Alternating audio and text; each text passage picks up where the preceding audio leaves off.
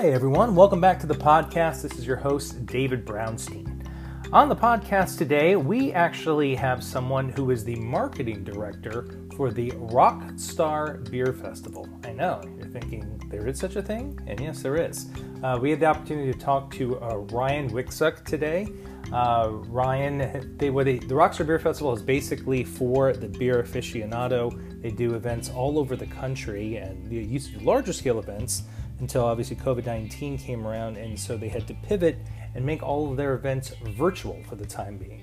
That really fascinated me. I wanted to talk to them to see how how you could do that, have a beer event online, and you should want to listen to it because they really did it. They stepped up and came up with an incredible interactive experience for people to be able to share together while online. You can actually partake in one this weekend. It is the legendary tale of Stone Brewing, the Stone Brewing Beerography that's going on. It's called The Legendary Tale of Stone Brewing Told Through Beers. And that's going on September 5th. But first, the interview. Here is Ryan Wieczorek on the Return on Experience podcast. Can you hear me or see me? I can hear you. I cannot see you. Okay. Yeah. I went to my phone. It wasn't working on my computer. But yeah, I'm ready. If you don't want to be seen, I got you. No worries. I'm still in bed. But yeah, it's all good. Matt, listen, you run a beer company. Mornings are voluntary, right? Like that's not. Yeah, for sure. You didn't get into this business to be bright and bushy-tailed in the morning. That's not what a Rockstar Beer Festival company's about, right? Exactly. We're just here, try to just wake up and get things done. So thank you for coming on the podcast. I appreciate it. The one things I was just really impressed with you, man, was when you go on your website and you saw immediately you guys made this incredible pivot to do a lot of virtual events. I think a lot of people were hemming and hawing about what to do, naturally, considering what's going on in the world. But you guys you went for it and you decided that you are going to get things going. Can you talk about just maybe that early process of events where you're like, okay, what is not going to be for a little bit. We got to transition.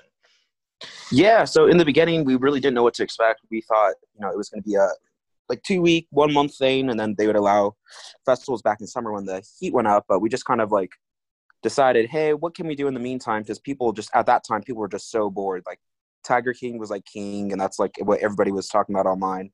And people were just like, I'm so bored at my house, because it's a whole different lifestyle. So we're like, let's just offer our group or, the people who normally attend our events, something different. And we thought it was going to be a 200-person tasting event that we would do once, and ended up being thousands of people every event. And so it's been fun to keep up the demand with everything. So we've been trying to target almost every city that we've done events in. That way, we're appeasing our crowd, because I know if people see us on Facebook or follow us on whatever social media platform, they'll be like, well, aren't you in our city? So slowly by slowly, hopefully we'll get there. I mean, that's I think 36 cities we'd have to get to. It's the ultimate compliment, right? Why aren't you appeasing me? And you're like, I can't do everything. Yeah, but exactly. It's a good thing. To people wanting your services, right?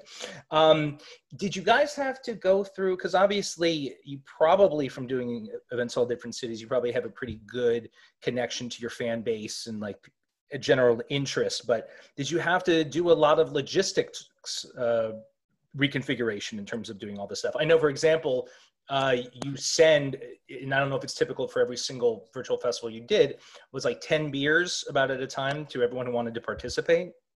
Yeah. So logistics, it's really hardcore. So the first one, we were just dealing with it the whole time. We kept dealing with the ABC department, which is in California, because our first events were thing in our warehouses in California. And then just the whole shipping was, luckily we have the partners to do it now, but in the beginning everything was just more than we could handle, but luckily we got through it. But logistically it was huge. So, I mean, I would say nowadays when we do a virtual event, it's probably less work than if we do an in-person event, just because all that goes into the day of event. But I think we've kind of figured it out. So anytime we launch a new city, we're kind of well aware of what needs to be done and kind of a template that we need to follow. So yes, in the beginning it sucked, but now we have a big hold of it and we understand what needs to be done per city. Obviously a big part of what you guys do, obviously beer, because it's built into your brand. But Yeah. like you say, the rock star, part, obviously you have this high level of entertainment when it comes into that. Do you break it down to the nitty gritty in terms of everything with it, like bands, performers based on per city? I know you have theme level events. Can you go about sort of discussing like how you balance the whole entertainment aspect, the beer? Is beer nerdiness a term? I don't know, but like Yeah, yeah, of course.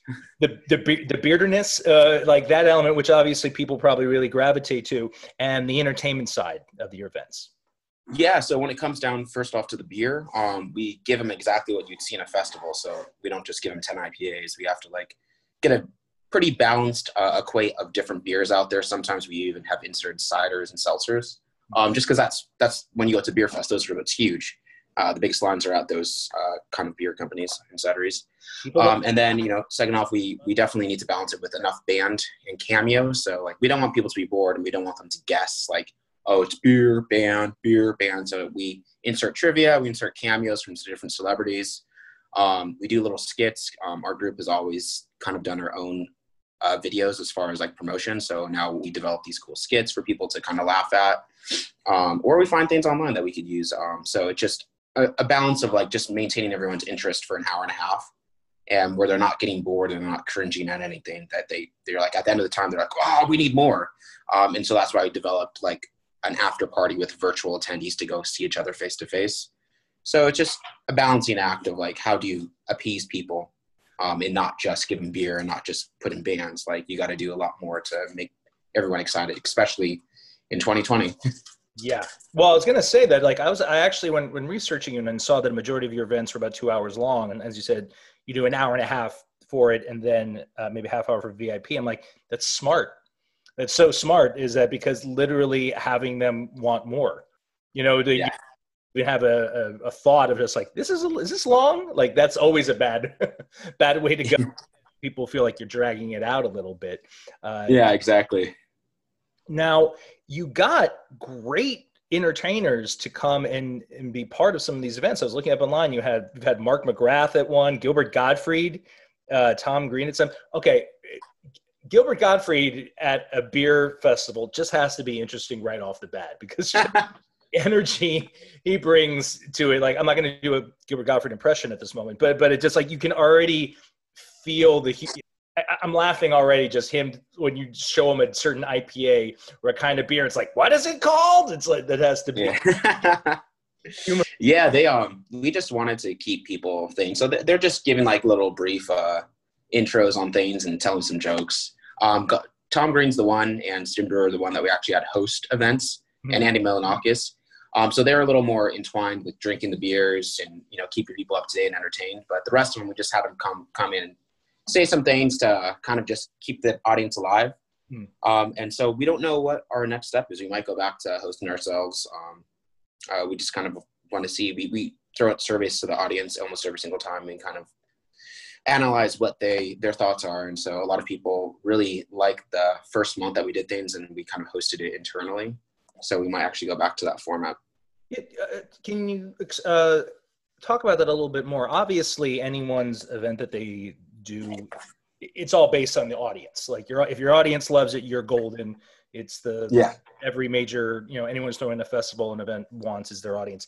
Can you talk about a little bit of how you've cultivated that and how you listen to your audience and sort of like maybe tweak things? You're going one direction, maybe went in another direction based on an audience reaction. Yeah. So, I mean, obviously people all have, we listen to more on like the content of what they want rather opposed to the beer of what they want. Cause obviously everyone has their own idea of what beer should be in the boxes. And so you can't ever appease 2,000 people with a specific beer box. But when it comes to the content of what they want to see, like a lot of people have been gunning for the original stuff that we've been doing, which is, kind of fan skits and, internal things that people have seen us at festivals, so they know who we are. And so we just throw out little surveys here and there to small groups, not like the whole group, or we allow feedback. If anybody writes into us, then we go hop on the phone with them and talk to them about their favorite parts. And so then just judging by all the stuff we on when we have our little team meetings once a week, we just all give our input to say, hey, what should go in the next video. And like you're like, okay, let's jump more into this, more skits rather than comedians, like you found like a good base of that. Oh, one thing I wanted to know, music wise, how blended you still find yourself leaning more rock? Is it a good blend of like hip hop rock that you guys find you're mixing with? It's a combination of everything. Sometimes we go with rock. Sometimes we go with pop, reggae. It just really depends on where what the majority of the city that bought it. So like, obviously someplace like San Diego, we might go more reggae, beachy vibe. And someplace like LA, we might go more indie vibe, or use actual entertainers like not local bands, but more some known artists, just because that's kind of what they want. And when it's someplace like Las Vegas, we might go something a little more EDM-y, a little more synthesizer based. So it all just depends on the market that we're seeing the most tickets selling, or the market that we targeted for that event. So funny, when you first think Nevada, you wouldn't immediately think EDM, but like you're right. It's just over here. It's like they love their synthesizer. Even if you hop into any casino, they're playing like Avicii. They're playing fucking Slander. They're playing the stuff that normally you see in clubs, but it just become like the culture in Vegas. So I lived in Vegas for like 10 years, so I kind of seen it develop. So what used to be an indie rock scene to now being like a huge EDM scene. Yeah, I mean, like Steve Aoki rules the land there, right? Yeah, exactly. Now, obviously, you guys did virtual events had to fit in the same structure, but I know you're in later on. You are moving to try to do some more specific themes, wizards and witches beer. You're going to be doing that. In the past, you've done Star Wars. What determines a good theme? Like for a beer thing? Like in my mind, I was writing down ideas and I'm like, is it the beer puns that come into play? Like, if you can come up with 5 quick beer puns about Star Wars, like that's a good theme? Or it's just integrating the cultures. Normally people that love craft beer or people into beer are kind of nerdy. Even if they're not like nerdy on the outside, they're internally they love Harry Potter, Star Wars. I wouldn't go as far as Mighty Morphin Power Rangers, but but definitely like things that are pop culturally relevant at the time. Like when we did the Star Wars is right when we launched at the same time this last Star Wars movie came out, and then when we did Harry Potter, we usually do that in the winter time when it's kind of more like everyone notices Harry Potter movies being played on TV during that time. Mm-hmm. So we just kind of go to like what's relevant at the time. Obviously we did Game of Thrones before, and that we did 6 weeks of Game of Thrones in between the first and last episode of season 8.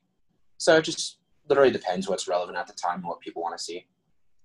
And when you get down nerdy, because it is part, I guess you could say, of a niche of nerd culture, and you're touching upon on it, obviously Game of Thrones and Harry Potter, but it's combo of party.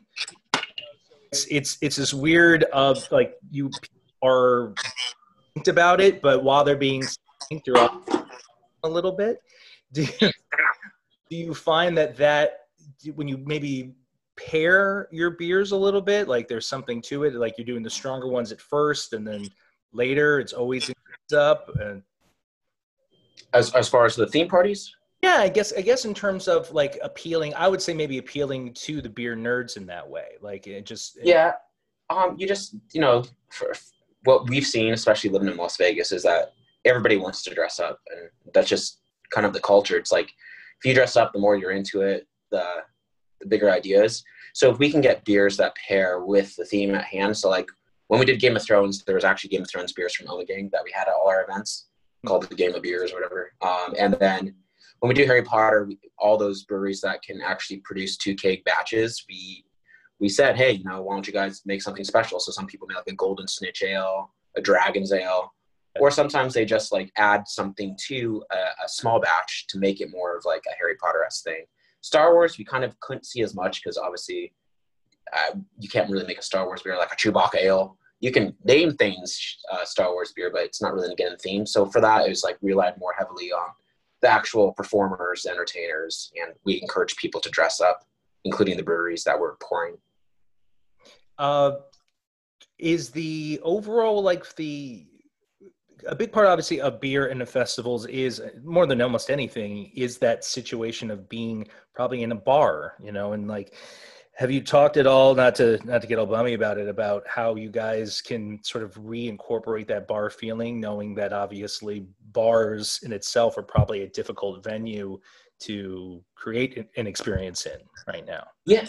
we've done some pop-up bars, which are good, but the problem we've seen in the pop-up bars, because our databases are big, we can't have as many guests. So like, on a pop-up bar, to give some of the correct experience, you gotta limit it to a very small amount of people there. Yeah. And so typically we came from doing 5 to 10,000 person events. With experiential events, we started going like 800 to 1,200. On a bar setting, you can only really have 60, 70 people there before it gets way too many people and they can't enjoy the experience. So we have done them, but we seldomly don't do it as much anymore, just because the vast majority of, we don't want to let people down. It sucks to do an event, it sells out immediately, and then 75% of your fans are disappointed because they can't come.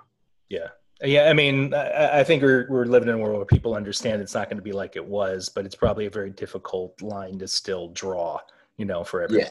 Right. Now, like you said, you've been doing this for a while. We have a segment on our show where I think a lot of people, when they hear about events and experiences, or when they go to it, all they do is they see the wonderful bright lights and like, this is great. Boy, throwing an event must be amazing. And they don't realize what goes behind it, or what people might try and realize it didn't work out. So we have a segment called, Well, That Didn't Work, which is basically something you guys already thought of and tried. You put it out there into the universe and it didn't work. So, yeah. If you sharing one of those experiences you might have had. Yeah, for sure. I mean, there's a couple that come to mind, but I know one that really didn't work. We tried to do an event that was all about the 70s, based on Austin Powers. And, we took our time writing up scripts, and people just didn't care. So eventually it was so little tickets sold that we just ended up canceling it. But yeah, that didn't work at all. It was, I thought people would like it. We called it Groovy Baby Beer Fest. And, yeah. After 2 weeks, when we didn't really see anybody interacting with our ads and didn't really see anybody really buying tickets, we're just like, looks like that wasn't an idea that was going to work at all for us. Nobody wanted "You're so Randy" jokes like that. No one wanted that. No, we spent time. We had writers make all our copy ads, and we had a lot of things go into it. We spent maybe 2 weeks preparing and creating for it. And, the brewers are excited. They're like, I'm going to wear this 70s thing. But I think what happens is the buying market right now is a millennial market. It's a late Gen Z market. It's not really Gen X like it was 5 years ago, 6 years ago. And so, a Gen X market would have bought into it, but in this new market that we're in, it's Austin Powers is not relevant anymore. I think what was normally like the go-to of like 80s parties, which still probably fly pretty well, is like 90s parties. We've done some 90s parties. Those people still know those songs and that music, but at the same time, it's if you did something called the Aughts, I'm sure it would outsell something from the 90s. Interesting. It's interesting. And has it become, so you really can tell metrically wise really what you're getting more and more from an age demographic? Yeah. I mean, our age has always skewed from 25 to 40. And now our age demographic is skewing lower than that. It's like, 22 to 35 now, 22 to 36. It's a much younger one. I will say with this virtual events, we are everywhere. You have people in their 60s, people in their 20s. You have people everywhere. So there's not really a skew on that. But yeah, when it comes to in-person events, it kept skewing younger and younger and younger. Do you feel like that is something that you guys have leaned into, of just like, since you have an in-home audience base of older, have anyone reached out to you to be like, appeal to us? Like we're 60, throw something our way. I think so. I think like typically what we've seen is, people in their 40s and 50s are more about their families now. Right. And they're the ones with kids and everything. So what we do see is, in these parties that have 22 to 36-year-olds or 22 to 39-year-olds, we do see a lot of, I would say, older as far as like in their 60s, kind of the people that are on their second party life, coming out, and, they're retired with the kids moved out with having grandkids, and now they want to go out and party. So it's always fun. My parents come to some of our events, they're in their 70s. So that's you'll have a few of those. There's second time partiers, and they're enjoyable. They love the events just as much as a 25-year-old would. That's now I'm imagining it's just like, yo, just a couple in the corner over there. What are they doing? They're crazy. Like, yeah, it's my mom and dad over there. They're really yeah, exactly. Well, listen, that's also something that's interesting because obviously I think that's good that you guys still have an element of that where you realize maybe your bread and butter is that 22 to 35 group, but like you really want older demographic to show up. It's not like, what are you doing here? You're ruining the vibe. I think that's really good to know that you've created a situation where older people feel comfortable attending. Yeah, of course. I mean, and like you still get people in the 40s and 50s. It's not to say they don't show up. It's just I've noticed with our events, I don't know if because they're kind of experiential and they're kind of designed for a younger crowd, that the crowd has been a lot younger.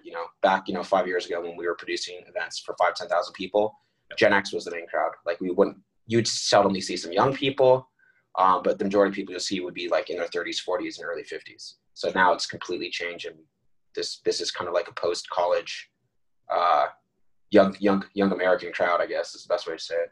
So really, it seems like from an audience perspective, it's like you have people who might be dedicated for a specific time and maybe age themselves, but because of like the theme of what you guys have, they kind of, you capture them very early on, right? It seems like exactly.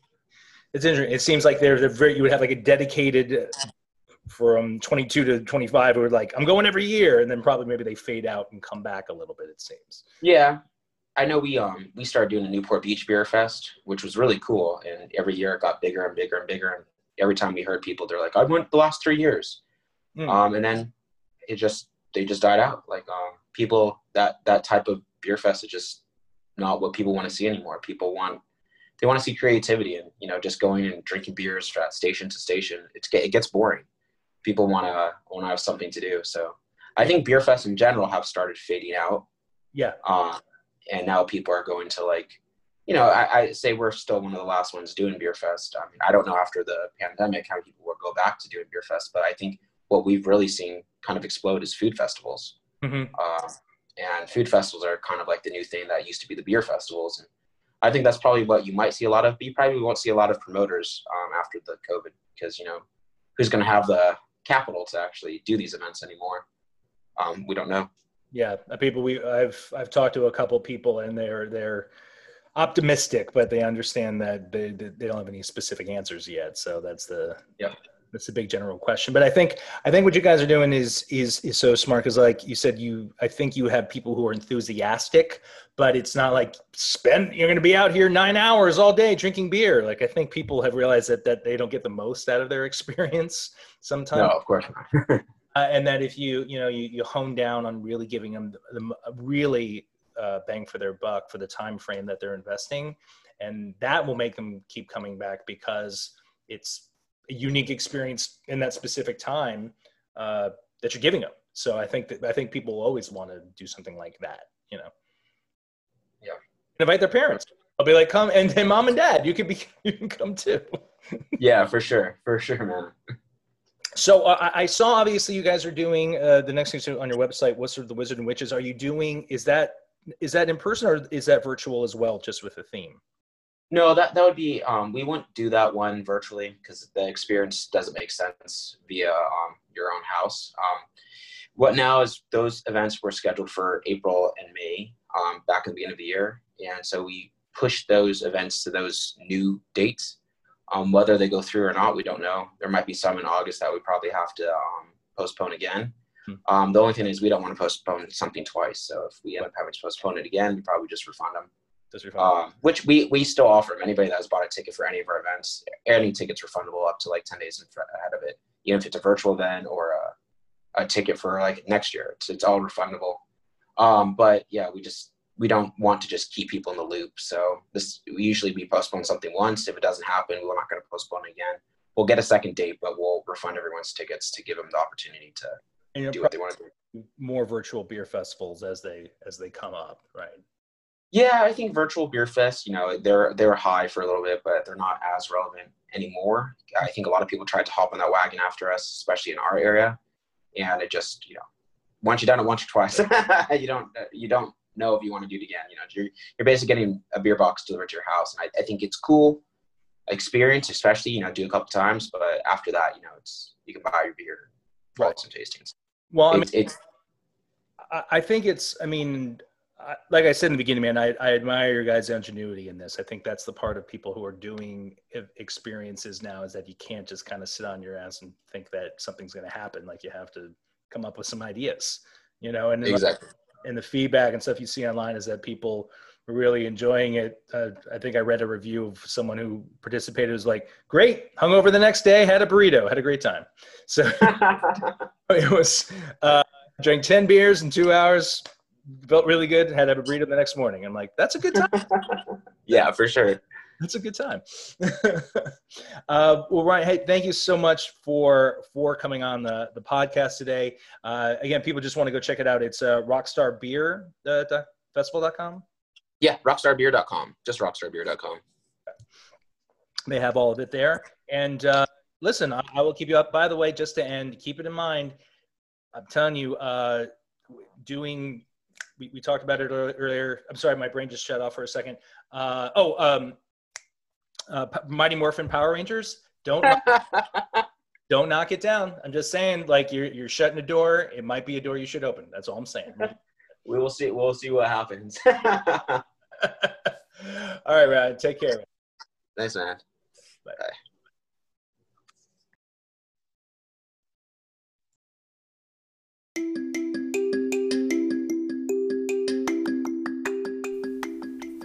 Again, we want to thank Ryan so much for coming on the podcast today. Remember, if you want to find out everything that's going on with Rockstar Beer Festival, go to rockstarbeerfestival.com. And anyway, we want to thank you guys for listening to the podcast. If you want to reach us via the social media, you can reach us on Instagram, at Facebook at Return on Experience Pod, on Twitter at Return on EXP. And if you want to email us, that's nice, we like email. You can email us at returnonexp@gmail.com. Thank you so much for listening, guys. Talk to you soon. Bye.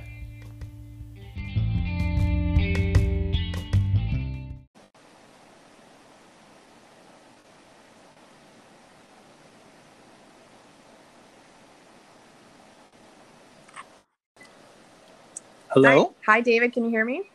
I can. Nicole, can you hear me okay? I can. Hi. How are you? I'm very well. Thank you so much for doing this with me today, being on the podcast. So I was on, it's Severs, correct? Severs, actually. Severs. Yeah. See, this is how it happens. You start off podcast and you start it off wrong, so that's why you ask up front. No worries at all. So I was researching you guys before we talked today, and what's, I guess, is exciting and also kind of affects into what you're doing now is that you just recently moved this in 2019 to this bigger space, right? It's actually 3 times bigger than the space you had previously, correct? That's correct. How is that, knowing that you are dealing, going from, well, how big was the space prior to this was? It was, what happened, and this might be more information than you really want, but so we had been at a location next to Canterbury Park here in Shakopee, Minnesota, and we had been there for 20 years. We had always rented the space, and they were a lovely neighbor. We really liked using them kind of as a landmark and the partnership that went along with that. And then they decided to develop the land that we were on, and we just simply couldn't compete with what the developers were paying, which makes total sense, and they were very upfront and honest with us about that. And so we are farmers by trade. So we had some farms that we were looking at, and the permitting just didn't end up working out. And so this piece of property that we are on, part of it was for sale.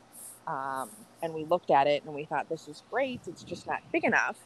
And then the piece next to it would be also perfect to add on. So we went to those owners and said, hey, we know it's not for sale, but would you be willing to sell it to us? And thankfully they were. And so that's how we came to purchase that property last year.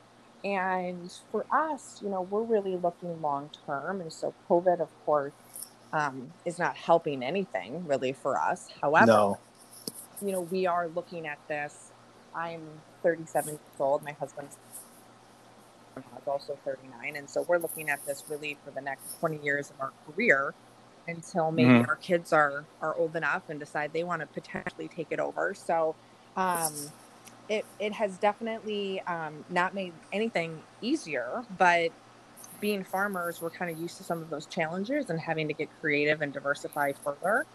So here we are. We opened a drive-through this year. We actually serendipitously opened a light show last year that was already a drive-through model, not of course anticipating COVID and people wanting to do contactless. So we now have a variety of drive-through events that we're doing in addition to our traditional fall festival. That's interesting. So it because I would imagine, like I've talked to people and I've been who create events, and when you think about space and what it entails, it can either be exciting or intimidating. But I think there's something interesting about what you said, is that considering you guys are farmers first, you guys, when you think about land, it's automatically a different perspective than someone who is not familiar with acreage. You Definitely. know, so is there something about that, of you having a little bit of innate understanding of, in my mind, if someone said, okay, we have 5 acres to work with, I'd be like, I'm lost. I don't even know where to begin. Right. I don't know how to even Right. think about that. But for farmers, you guys probably have a whole different idea of what it means to build out a real experience based on the space of the land that you have, I'm guessing. Definitely. You know, we look at it from our first perspective, like you said, we're looking at it from farming. So we're looking at the soil, Mm-hmm. we're looking at what we can grow on it.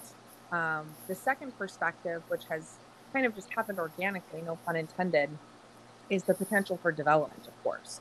And, you know, for farmers and for many farm families, their biggest asset is the land that they own. You won't Sure. meet that farmers that have 401ks or retirement plans or all of this, because everything that they have goes into their land or their operation.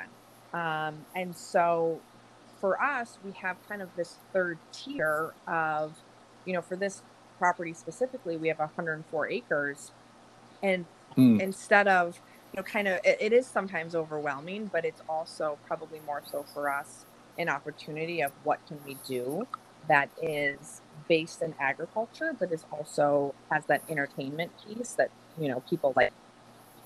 And here in Minnesota, we have so many of our guests have farming roots, whether it's their grandparents or maybe it's an aunt and uncle. They have ancestry in farming. And so to kind of bring them back to that farming space has been really a joy to see people have a fun time at it. Can you talk a little bit about maybe themes that you've developed? Obviously, this year, I know you already mentioned the drive-through elements, and I was definitely wanted to ask you about working with Brian, your artist, and creating experience out about kind of creating that theme. I know you did something with dinosaurs, and just that conversation of developing something that's a combination of both farming but also entertainment for your audience. Yeah, so we started actually back in 1997, and we as a family have been part of the University of Minnesota MAST program, which is an agriculture program.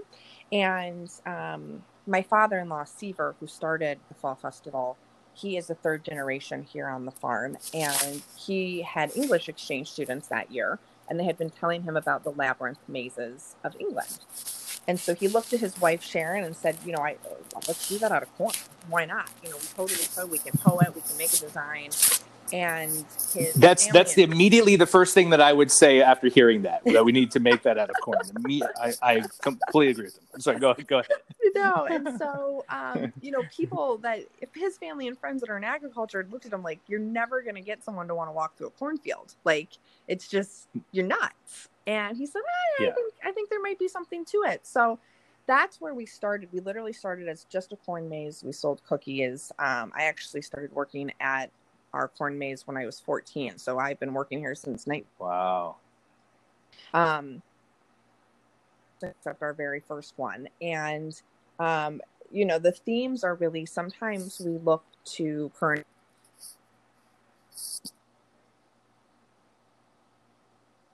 was, I will say, in times that were much less than they are now. So we probably wouldn't go that course. You know, but we've done, and then we've also done geography, and we try to add a national component.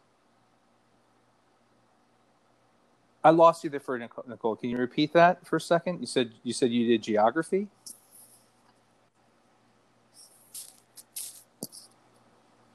We've done the pyramids, we've done the world, we've done the continental United States. And then we also look now, my husband and I and my brother-in-law and his wife are the fourth generation, and we have small children. And so now we look to them for inspiration. And currently my 3-year-old is obsessed with monkeys. And so that's kind of where the Amazon came from of, let's do the Amazon rainforest theme this year because our kids are into it. And if our kids are into it, probably other kids are into it. So it's really as simple as kind of sitting around our kitchen table throughout the winter and the time that we planned our various themes. It actually goes in coordinate. I like that the research, and I mean this in the best way, is just like, what you looking at? Yeah. Like you just turn to either like, what do you like? And just it's like, I like birds. It's like, let's do that. Yeah. That works. Totally. We are a family business through and through. Now, obviously, and we touched on it a little bit with the hit of this of COVID. Obviously, everybody's world is turned upside down. But did you get, leading up to this year, was there a lot of response from the community where people are like, I really hope you guys do something. I don't know what it is, but we love going there. And did you feel this real strong pull from the community that says, maybe in the beginning, I don't know what we're going to do, but we're going to figure something out to provide a service for them? Probably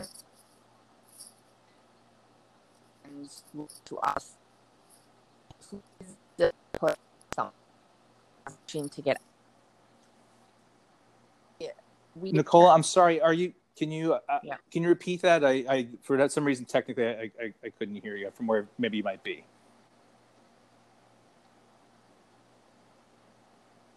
Hello? You're just going in and out a little bit. I don't know from where you are. Go ahead. I'm sorry. Yeah. So what I was saying is I would say the majority of our patrons look to us to hopefully do something because they were simply itching to request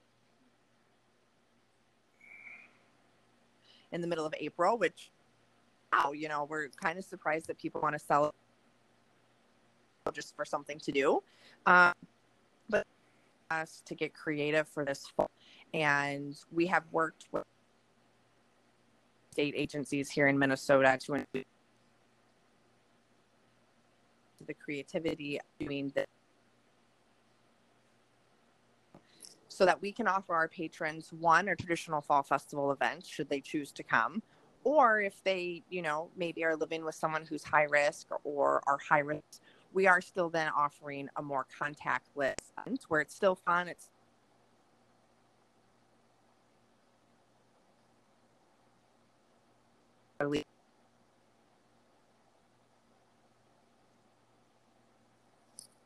Got it. Again, I'm sorry, Nicole. I can edit this in that way. Just for whatever reason, it seems to be. I don't know where you are, if it's good signal or not, but just going in and out. So if you happen to be in a place that's good, that's okay. I just wanted to. I can edit it, and we can also go back if we need to. But just wanted to make sure if you have a good spot, that'd be great.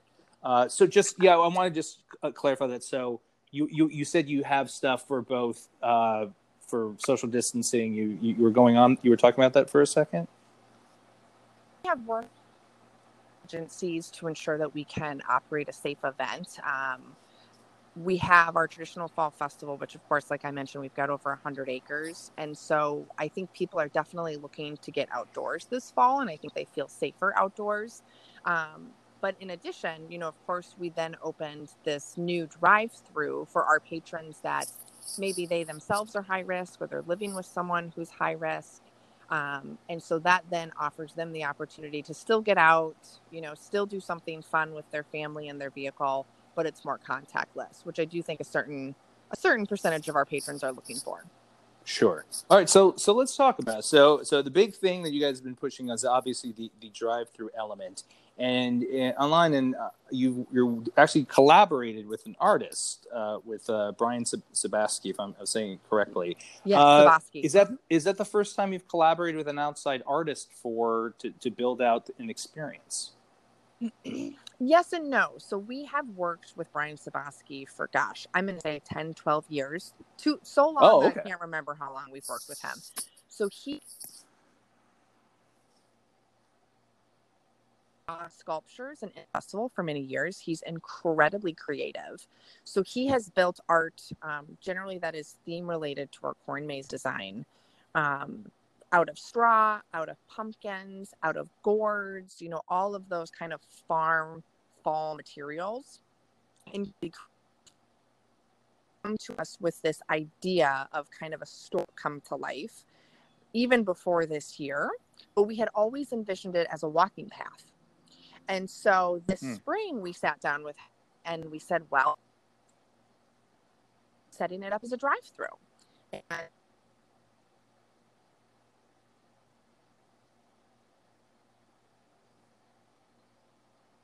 anything sort of spectacular.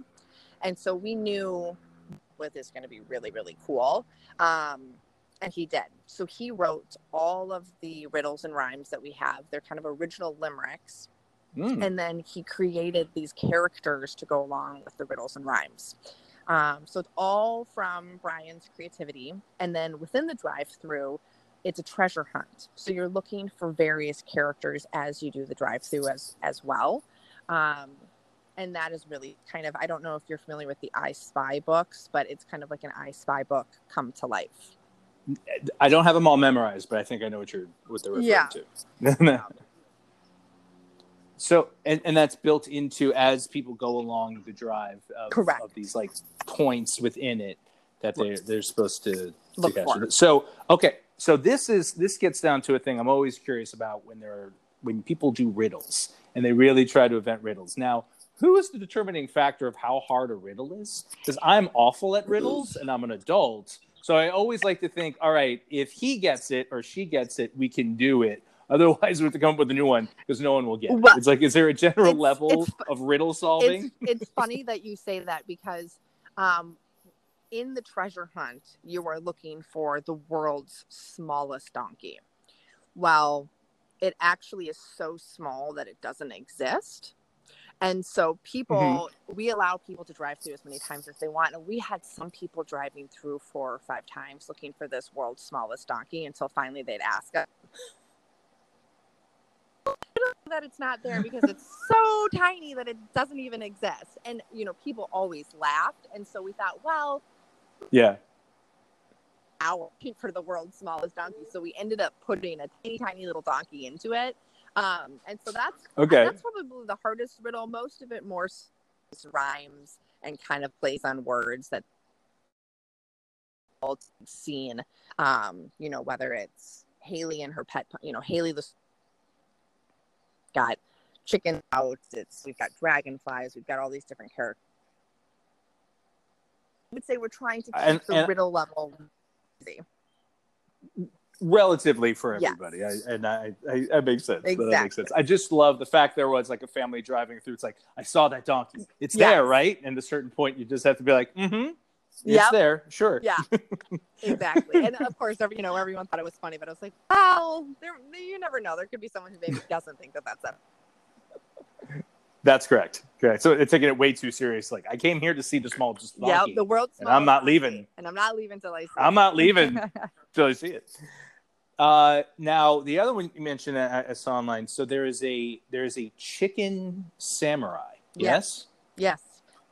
I'm interested for that. Like in my mind of creative like events, I'm like, I want to see that. I don't need to know anymore. I just want to see how they implement chicken samurai into any kind of theme that they're doing. It's very. I will send you a picture because it is very, very cool. His is. He is very, very artistic. That's great. And it's been, obviously, it just sort of opened up. It's been a little over 2 weeks, right, since it's opened up. And the feedback has been positive. Yes, it seems like it. Yes, it's been very positive. I mean, I think people who maybe aren't in small business or aren't operating their own business, I don't know if they always necessarily understand how much heart and soul goes into creating something. Yeah. Filed off just for the first time, and you're thinking, that little Johnny gets along with everybody and they like him, and he doesn't have any issues. It's this event that you've worked so hard on. I hope everybody likes it. We think it's really cool, but will everybody else think it's really cool? You start kind of second guessing yourself. Enough to say that so far the feedback has been really good. People have loved it. Something that we are already looking to expand for 2021 and do some more creative things to it. So we're excited. We're very excited. And have you gotten any feedback from maybe any other larger scale events that are looking to do drive-through experiences? I'm sure sometimes the first one in is very helpful, a wonderful way for people to gather information about potential experiences. And, have you had anything like that from other venues? I would say that the industry that we're in, which we kind of consider agritainment to a degree, is relatively small here in Minnesota. Mm-hmm. And haven't had anyone reach out specifically back on a drive-through event. I think if this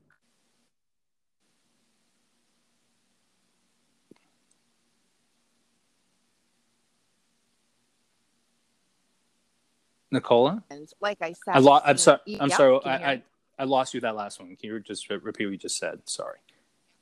Yep, no problem. What I was saying is, the industry that we consider agritainment is relatively small here in Minnesota. So most of us do one another, and we haven't had anyone specifically reach out to get through feedback quite yet. I think most people in our industry are in survival mode of looking to 2021. Being said, if Sure. COVID and the impact goes into 2021, whether that's next spring, next fall, I do think we'll probably have people asking for our feedback on drive-through, and we're very supportive of that. I mean, most people in this industry, and it's a good way to keep the farm in the family. So we're very supportive, even though it's competition. We're supportive of one another. And listen, not everybody has 100 acres to work with, so it's a very specific thing in the first place. It's probably harder to implement than it looks, for the most part. Yes, I really would imagine so. So, considering you have been in your specific business since you were 14, you probably have a really interesting answer to this question. We always like to ask at this part of the conference to people who are creators of experiences. Obviously, it's important to try stuff. You guys are trying something new with the drive-through, and that's a life, that's a big part of all kinds of experiences. But sometimes people try things and they don't work. And I think it's kind of helpful for people who are listening, if they're looking to try something, to hear those stories about things that don't work. So if you wouldn't mind, if you could share maybe something through your years of doing this, where you're like, oh, this is a great idea, we're going to try to implement it, and it turns out, well, that didn't work. And I was wondering if maybe you could share an experience of something of when that happened. Yes, I definitely can. I would say that many people look to us being a fall event. And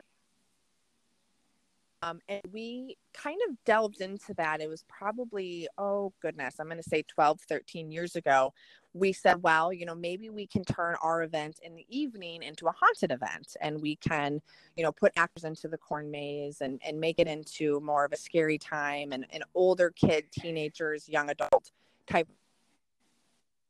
That did not work very well for us. I think that our brand it's very family centric. And I think that that's what they'll come to expect when they hear that Seavers is putting something on. And so that did not take off for us, which at the time I was surprised, because I thought, this is another cool event that we can put on. It's a different demographic. And for us, we're always trying to expand that demographic. And the last few years, I think we have finally said, hey, our demographic is families, multi-generational families where the grandparents come with their grandkids, and that's our lane. And it's a lane that we do, in my opinion, relatively well.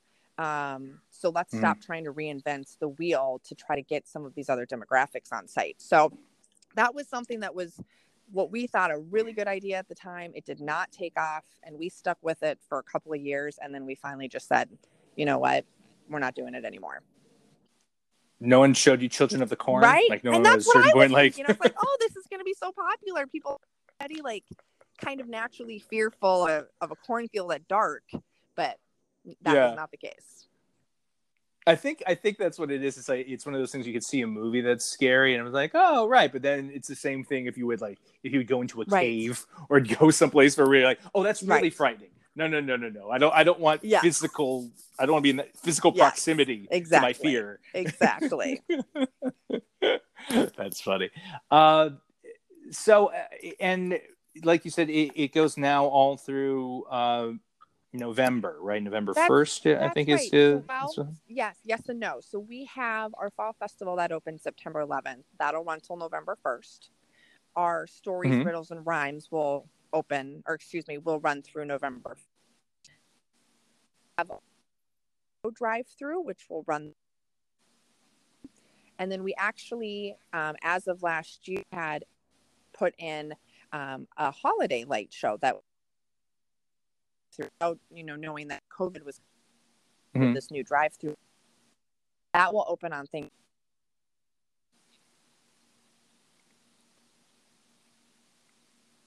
It's great. I'm sorry. Say that again about Thanksgiving.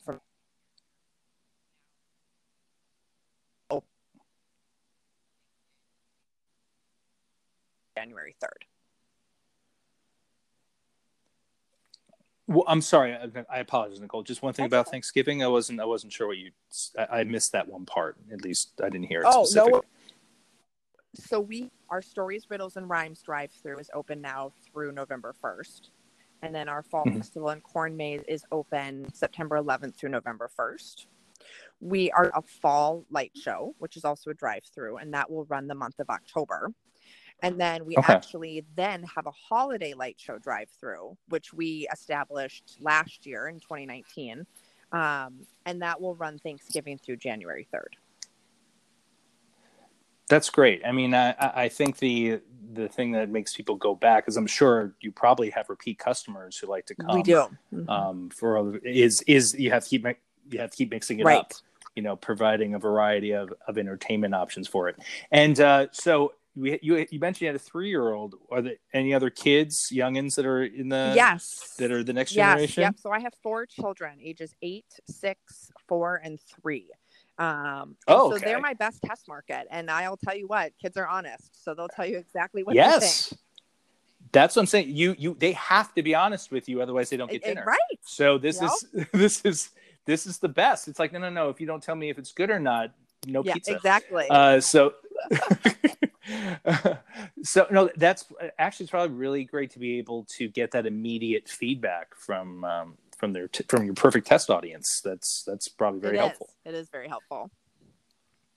And it actually has to, I think, like you said, you went through it when you were 14. It has to be really exciting for you to see the joy in your kids' eyes as they grow up being part of this process. Like, it must be really cool. It is. To be able to see them take it in and enjoy it. It is. It's very gratifying. I mean, there are times where, of course, I think anyone running a small family business wants to pull their hair out. Of course, anyone at any time can have those moments. But, when I stop and think, and I look at my father-in-law who's 76 and my mother-in-law who's 70 and they're still at it. And then I look at the next generation that's in their late 30s. And then I look even to the next generation, which will be the 5th.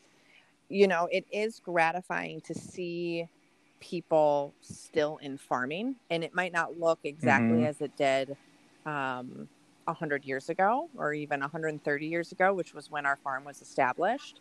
But it's still operating. And even though it looks different, we are still farming, we are still growing. And it is nice to know that my kids will have that option, should they so choose it, to continue into it. That's really a wonderful story. I mean, I think it's something about, I created this podcast, the idea of showing the value of experiences and how it really is transformational, not only for the people you're trying to do it for, but for the creators themselves. And I think you have such a special version of that because it's built into your family bloodline, basically. Right. Thank you. Yeah. Which is talk about like passing from generation to generation. Like that's such an interesting storyline you guys get to share. So kudos to you for Thank that. you. And all the information that people who are in Minnesota that want to go to is on the website. That's right. So we have our website is seversfestivals.com, and that is where you can find out about all 4 of our events. And we've already kind of got our brains looking to 2021 and other ways that we can expand and do more offerings. So people should definitely keep an eye on that and our social media pages. Awesome. And Chicken Samurais. Chicken Samurais. So true.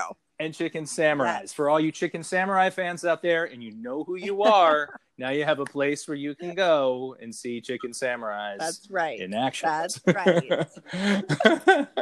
Well, Nicole, thank you so much for coming on the podcast today. And I look forward to hearing more about all the fun adventures you have going on. Thank you, David. Thank you for having me. You're welcome. Take care. Bye-bye. Bye.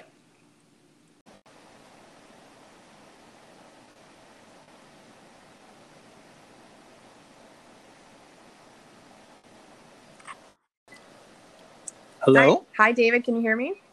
I can. Nicole, can you hear me okay? I can. Hi. How are you? I'm very well. Thank you so much for doing this with me today, being on the podcast. So I was on. It's Severs, correct? Severs, actually. Severs. Yeah. See, this is how it happens. You start off podcast and you start it off wrong, so that's why you ask up front. No worries at all. So I was researching you guys before we talked today, and what's I guess is exciting and also kind of affects into what you're doing now is that you just recently moved this in 2019 to this bigger space, right? It's actually 3 times bigger than the space you had previously, correct? That's correct. How is that, knowing that you are dealing, going from, well, how big was the space prior to this was? You know, it was, what happened, and this might be more information than you really want, but so we had been at a location next to Canterbury Park here in Shakopee, Minnesota, and we had been there for 20 years. We had always rented the space, and they were a lovely neighbor. We really liked using them kind of as a landmark and the partnership that went along with that. And then they decided to develop the land that we were on, and we just simply couldn't compete with what the developers were paying, which makes total sense, and they were very upfront and honest with us about that. And so we are farmers by trade. So we had some farms that we were looking at, and the permitting just didn't end up working out. And so this piece of property that we are on, part of it was for sale. And we looked at it and we thought, this is great. It's just not big enough. And then the piece next to it would be also perfect to add on. So we went to those owners and said, hey, we know it's not for sale, but would you be willing to sell it to us? And thankfully they were. And so that's how we came to purchase that property last year. And for us, we're really looking long term. And so COVID, of course, is not helping anything really for us. However, we are looking at this. I'm 37 years old. My husband's also 39. And so we're looking at this really for the next 20 years of our career until maybe our kids are old enough and decide they want to potentially take it over. So it has definitely not made anything easier, but being farmers, we're kind of used to some of those challenges and having to get creative and diversify further. So here we are. We opened a drive-through this year. We actually serendipitously opened a light show last year that was already a drive-through model, not, of course, anticipating COVID and people wanting to do contactless. So we now have a variety of drive-through events that we're doing in addition to our traditional fall festival. That's interesting. So because I would imagine, like I've talked to people and I've been who create events, and when you think about space and what it entails, it can either be exciting or intimidating. But I think there's something interesting about what you said, is that considering you guys are farmers first, you guys, when you think about land, it's automatically a different perspective than someone who is not familiar with acreage. You know, Definitely. so is there something about that of you having a little bit of innate understanding of, in my mind, if someone said, okay, we have 5 acres to work with, I'd be like, I'm lost. I don't even know where to begin. I Right. don't know how to even Right. think about that. But for farmers, you guys probably have a whole different idea of what it means to build out a real experience based on the space of the land that you have, I'm guessing. Definitely. You know, we look at it from our first perspective, like you said, we're looking at it from farming. So we're looking at the soil, Mm-hmm. we're looking at what we can grow on it. The second perspective, which has kind of just happened organically, no pun intended, is the potential for development, of course. And, you know, for farmers and for many farm families, their biggest asset is the land that they own. You won't Sure. meet that farmers that have 401ks or retirement plans or all of this, because everything that they have goes into their land or their operation. And so for us, we have kind of this third tier of, you know, for this property specifically, we have 104 acres. And instead of, you know, kind of, it is sometimes overwhelming, but it's also probably more so for us an opportunity of what can we do that is based in agriculture, but is also has that entertainment piece that, you know, people like. And here in Minnesota, we have so many of our guests have farming roots, whether it's their grandparents or maybe it's an aunt and uncle. They have ancestry in farming. And so to kind of bring them back to that farming space has been really a joy to see people have a fun time at it. Can you talk a little bit about maybe themes that you've developed? Obviously, this year, I know you already mentioned the drive-through elements, and I was definitely wanted to ask you about working with Brian, your artist, and creating experience out about kind of creating that theme. I know you did something with dinosaurs, and just that conversation of developing something that's a combination of both farming but also entertainment for your audience. Yeah, so we started actually back in 1997, and we as a family have been part of the University of Minnesota MAST program, which is an agriculture program. And my father-in-law, Seaver, who started the Fall Festival, he is a third generation here on the farm, and he had English exchange students that year, and they had been telling him about the labyrinth mazes of England. And so he looked at his wife, Sharon, and said, you know, let's do that out of corn. Why not? You know, we totally could. We can poe it. We can make a design. And that's immediately the first thing that I would say after hearing that we need to make that out of corn. I completely agree with him. I'm sorry. Go ahead. No, and so you know, people that if his family and friends that are in agriculture looked at him like, you're never going to get someone to want to walk through a cornfield. Like, it's just, you're nuts. And he said, I think there might be something to it. So that's where we started. We literally started as just a corn maze. We sold cookies. I actually started working at our corn maze when I was 14. So I've been working here since Wow. Except our very first one. And, you know, the themes are really, sometimes we look to current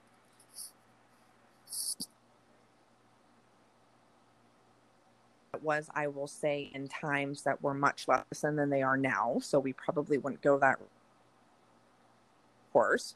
You know, but we've done, and then we've also done geography, and we try to add a national component.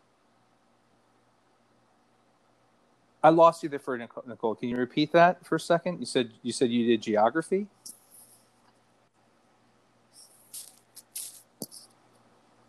You know, we've done the pyramids, we've done the world, we've done the continental United States.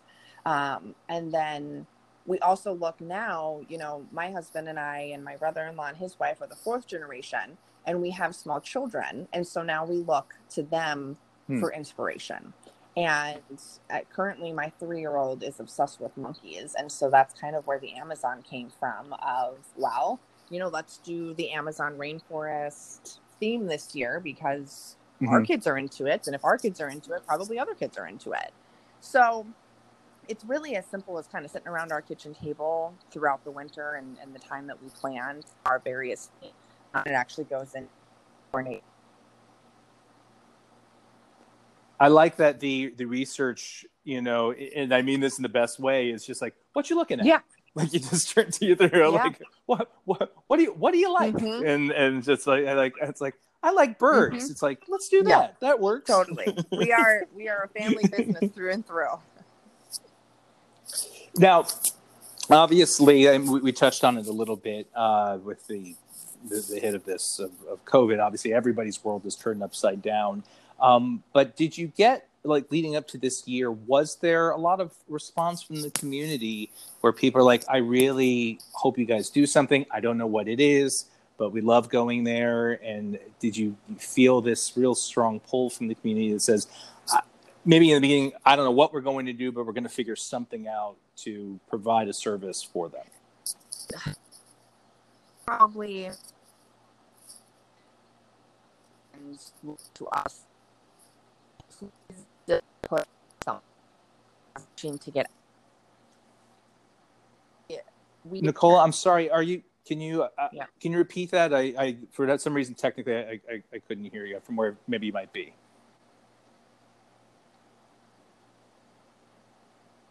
Hello? You're just going in and out a little bit. I don't know from where you are. Go ahead. I'm sorry. Yeah. So what I was saying is, I would say the majority of our patrons look to us to hopefully do something because we're simply itching to request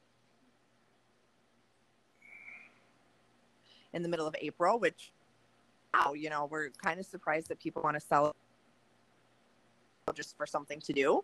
But us to get creative for this fall. And we have worked with state agencies here in Minnesota to include the creativity of doing this so that we can offer our patrons a traditional fall festival event should they choose to come, or if they, maybe are living with someone who's high risk or are high risk, we are still then offering a more contactless event where it's still fun. It's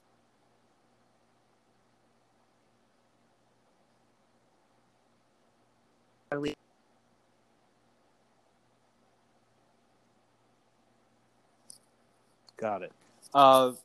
Again, I'm sorry, Nicole. We can even I can edit this in that way. Just for whatever reason, it seems to be. I don't know where you are, if it's good signal or not, but it's just going in and out. So if you happen to be in a place that's good, that's okay. I just wanted to. I can edit it, and we can also go back if we need to.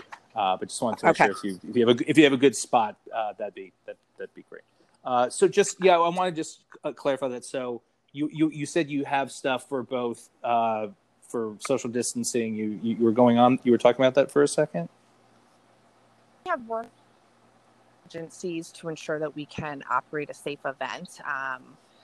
We have our traditional fall festival, which, of course, like I mentioned, we've got over 100 acres. And so I think people are definitely looking to get outdoors this fall, and I think they feel safer outdoors. But in addition, of course, we then opened this new drive-through for our patrons that maybe they themselves are high risk or they're living with someone who's high risk. And so that then offers them the opportunity to still get out, still do something fun with their family and their vehicle, but it's more contactless, which I do think a certain percentage of our patrons are looking for. Sure. All right. So let's talk about it. So the big thing that you guys have been pushing is obviously the drive-through element, and online, and you're actually collaborated with an artist, with Brian Sabaski, if I'm saying it correctly. Yes, Sabaski. Is that the first time you've collaborated with an outside artist to build out an experience? Yes and no. So we have worked with Brian Sabaski for, I'm going to say 10, 12 years. So long that I can't remember how long we've worked with him. So he sculptures and festival for many years. He's incredibly creative. So he has built art, generally that is theme related to our corn maze design. Out of straw, out of pumpkins, out of gourds, all of those kind of farm fall materials. And they come to us with this idea of kind of a store come to life, even before this year. But we had always envisioned it as a walking path. And so this spring we sat down with and we said, well, setting it up as a drive-through. And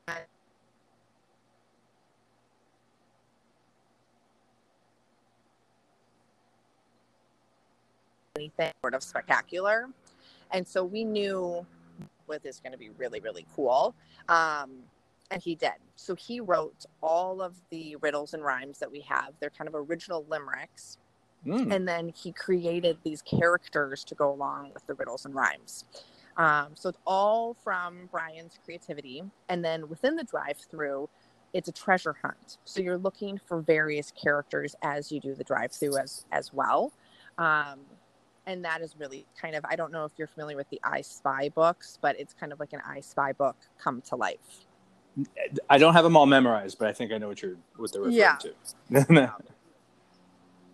So, and that's built into as people go along the drive of these like points within it that they're supposed to look catch. for. So, okay. So this gets down to a thing I'm always curious about when people do riddles and they really try to invent riddles. Now, who is the determining factor of how hard a riddle is? Because I'm awful at riddles and I'm an adult. So I always like to think, all right, if he gets it or she gets it, we can do it. Otherwise, we have to come up with a new one because no one will get it. Well, it's like, is there a general level of riddle solving? It's funny that you say that because in the treasure hunt, you are looking for the world's smallest donkey.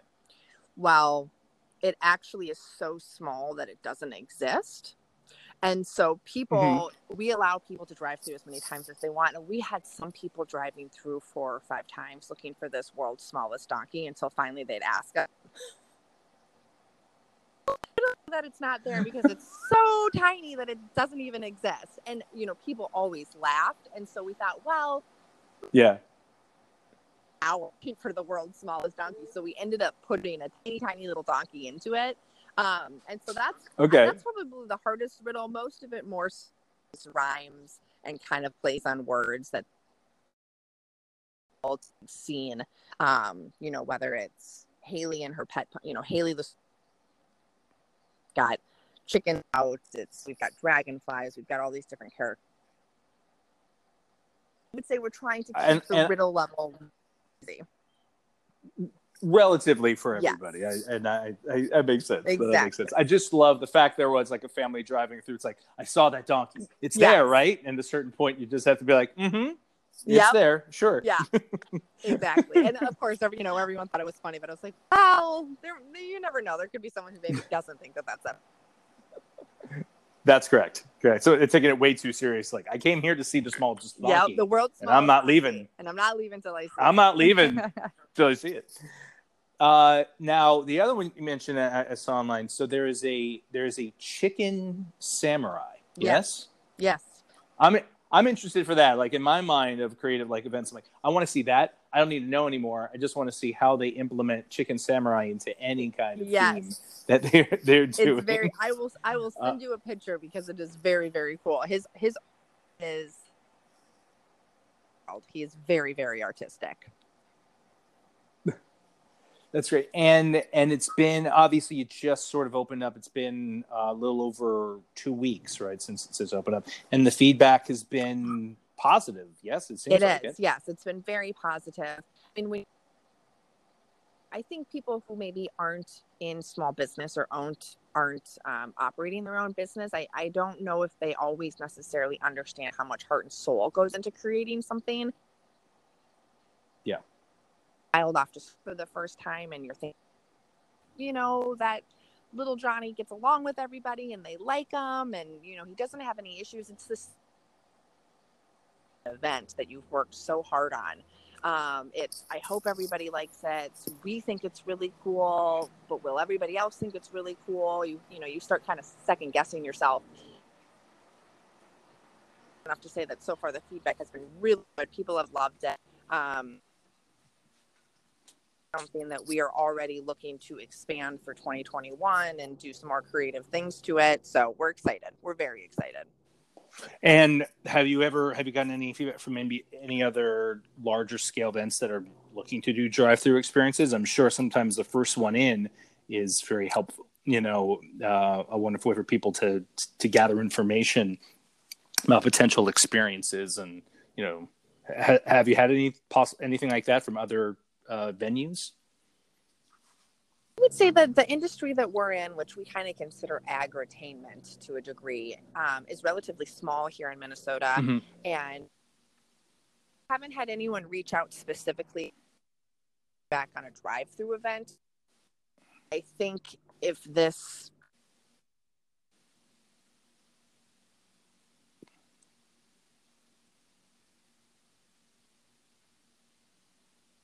Nicola? and like I said, I'm sorry. I'm yeah, sorry.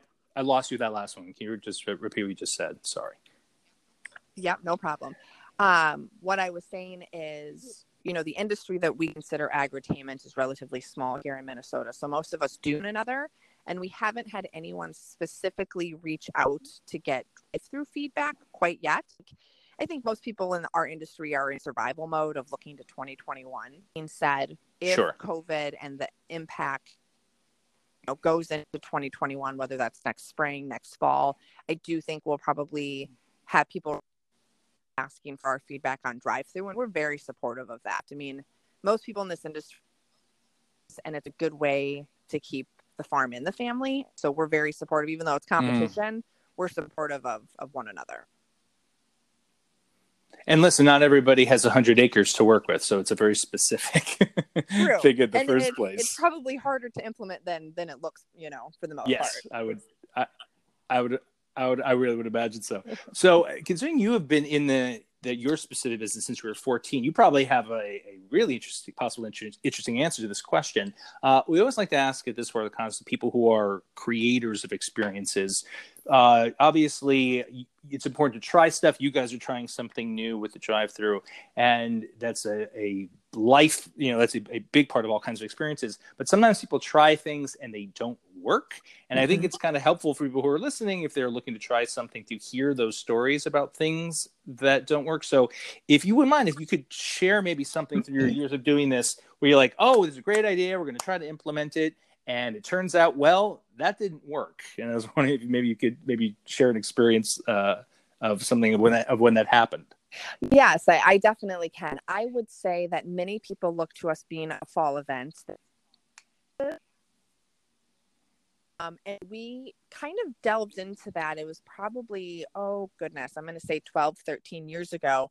We said, well, maybe we can turn our event in the evening into a haunted event, and we can, put actors into the corn maze and make it into more of a scary time and an older kid, teenagers, young adult type. That did not work very well for us. I think that our brand it's very family centric. And I think that that's what you'll come to expect when they hear that Seavers is putting something on. And so that did not take off for us, which at the time I was surprised, because I thought, this is another cool event that we can put on. It's a different demographic. And for us, we're always trying to expand that demographic. And the last few years, I think we have finally said, hey, our demographic is families, multi-generational families where the grandparents come with their grandkids, and that's our lane. And it's a lane that we do, in my opinion, relatively well. So let's stop trying to reinvent the wheel to try to get some of these other demographics on site. So that was something that was what we thought a really good idea at the time. It did not take off, and we stuck with it for a couple of years. And then we finally just said, you know what, we're not doing it anymore. No one showed you Children of the Corn, right? Like no and one that's at a certain point, thinking. I was like, oh, this is going to be so popular. People are already kind of naturally fearful of a cornfield at dark, but that was not the case. I think that's what it is. It's like, it's one of those things you could see a movie that's scary, and I was like, oh, right. But then it's the same thing if you would go into a cave or go someplace where you're like, oh, that's really frightening. No. I don't want physical. I don't want to be in that physical proximity to my fear. Exactly. That's funny. So, and like you said, it goes now all through November, right? November 1st, I think is. Yes and no. So we have our fall festival that opens September 11th. That'll run till November 1st. Our stories, riddles, and rhymes will run through November. Have a drive-through, which will run, And then we actually, as of last year, had put in a holiday light show that throughout, knowing that COVID was with this new drive-through, that will open on things.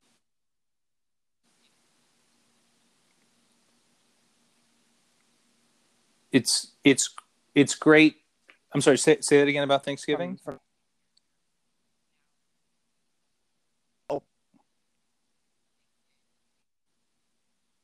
January 3rd. Well, I'm sorry. I apologize, Nicole. Just one thing about Thanksgiving. I wasn't sure what I missed that one part. At least I didn't hear it specifically. No. So our Stories, Riddles, and Rhymes drive-through is open now through November 1st. And then our Fall Festival and Corn Maze is open September 11th through November 1st. We are a fall light show, which is also a drive-through, and that will run the month of October. And then we actually then have a holiday light show drive-through, which we established last year in 2019. And that will run Thanksgiving through January 3rd. That's great. I mean, I think the thing that makes people go back is I'm sure you probably have repeat customers who like to come. We do. Is you have to keep mixing it up, providing a variety of entertainment options for it. And so you mentioned you had a 3-year-old. Are there any other kids, youngins that are in the that are the next generation? Yep. So I have 4 children, ages 8, 6, 4, and 3. So they're my best test market, and I'll tell you what, kids are honest, so they'll tell you exactly what they think. That's what I'm saying. They have to be honest with you, otherwise they don't get dinner. Right. So this is the best. It's like no. If you don't tell me if it's good or not, no pizza. Exactly. So no, that's actually it's probably really great to be able to get that immediate feedback from your perfect test audience. That's probably very helpful. It is very helpful. And it actually has to, I think, like you said, you went through it when you were 14. It has to be really exciting for you to see the joy in your kids' eyes as they grow up being part of this process. Like it must be really cool. It is to be able to see them take it in and enjoy it. It is. It's very gratifying. I mean, there are times where, of course, I think anyone running a small family business wants to pull their hair out. Of course, anyone at any time can have those moments. But, when I stop and think and I look at my father-in-law who's 76 and my mother-in-law who's 70 and they're still at it. And then I look at the next generation that's in their late 30s. And then I look even to the next generation, which will be the 5th. It is gratifying to see people still in farming. And it might not look exactly as it did 100 years ago or even 130 years ago, which was when our farm was established. But it's still operating. And even though it looks different, we are still farming, we are still growing. And it is nice to know that my kids will have that option, should they so choose it, to continue into it. That's really a wonderful story. I mean, I think it's something about, I created this podcast, the idea of showing the value of experiences and how it really is transformational, not only for the people you're trying to do it for, but for the creators themselves. And I think you have such a special version of that because it's built into your family bloodline, basically. Right. Thank you. Yeah. Which is talk about like passing from generation to generation. Like that's such an interesting storyline you guys get to share. So kudos to you for that. Thank you. And all the information that people who are in Minnesota that want to go to is on the website. That's right. So we have our website is seversfestivals.com, and that is where you can find out about all 4 of our events. And we've already kind of got our brains looking to 2021 and other ways that we can expand and do more offerings. So people should definitely keep an eye on that and our social media pages. Awesome. And Chicken Samurais. Chicken Samurais. So true. And Chicken Samurais. Yes. For all you Chicken Samurai fans out there, and you know who you are, now you have a place where you can go and see Chicken Samurais. That's right. In action. That's right. Well, Nicole, thank you so much for coming on the podcast today. And I look forward to hearing more about all the fun adventures you have going on. Thank you, David. Thank you for having me. You're welcome. Take care. Bye-bye. Bye.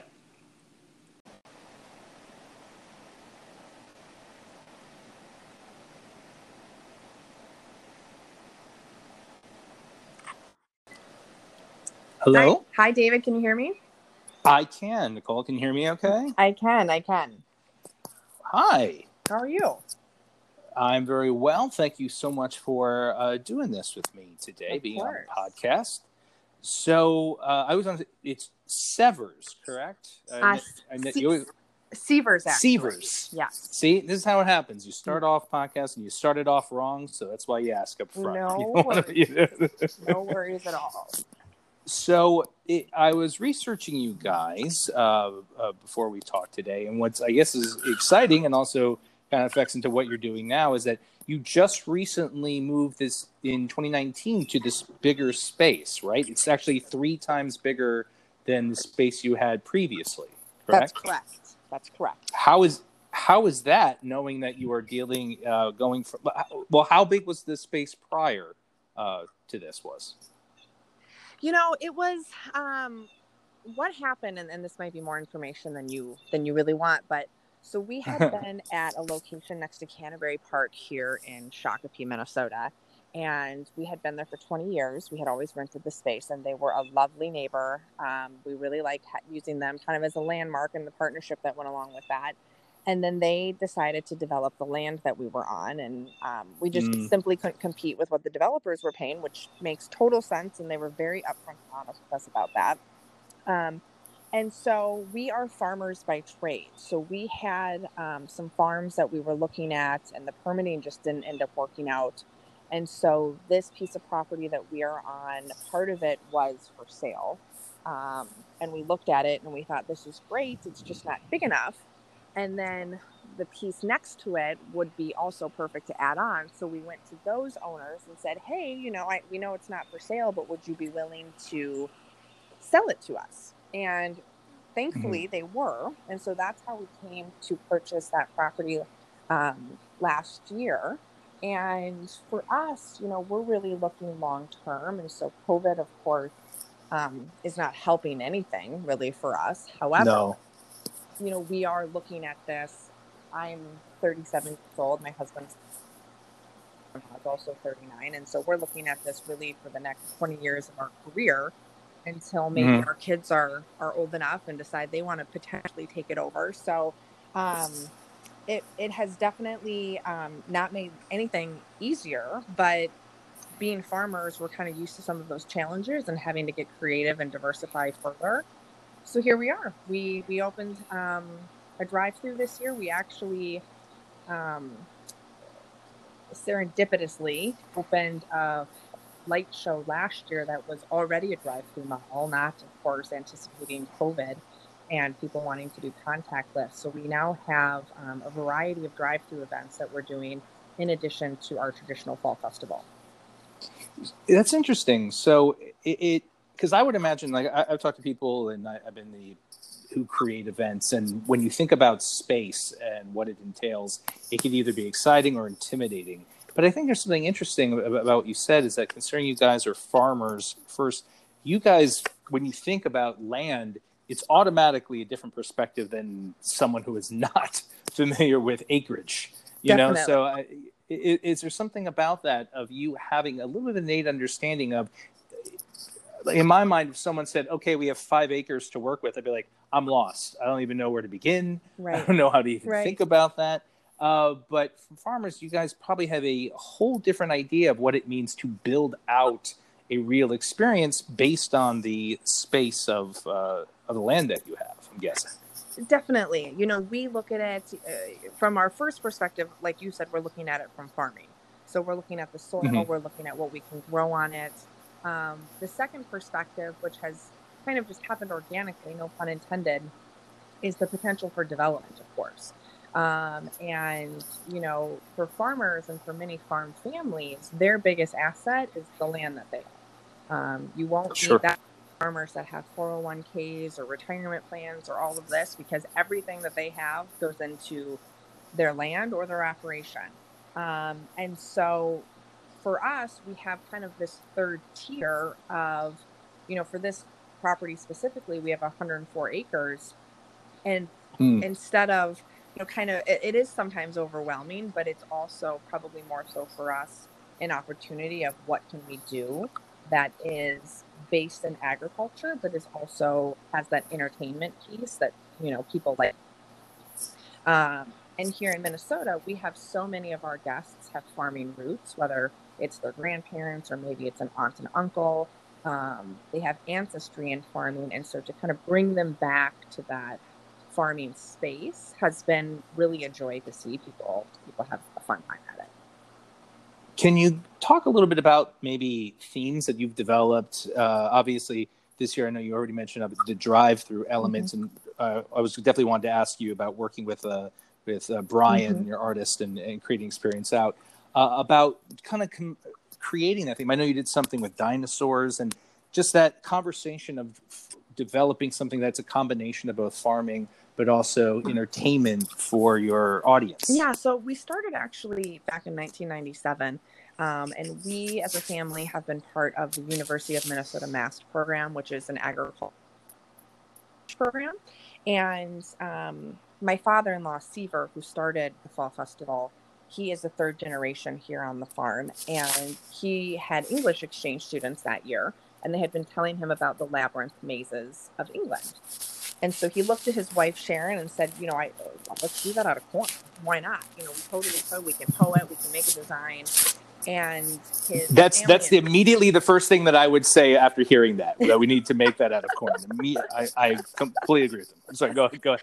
No, and so people that, if his family and friends that are in agriculture looked at him like, you're never going to get someone to want to walk through a cornfield. Like, it's just, you're nuts. And he said, I think there might be something to it. So that's where we started. We literally started as just a corn maze. We sold cookies. I actually started working at our corn maze when I was 14. So I've been working here since Wow. Except our very first one. And, the themes are really, sometimes we look to current.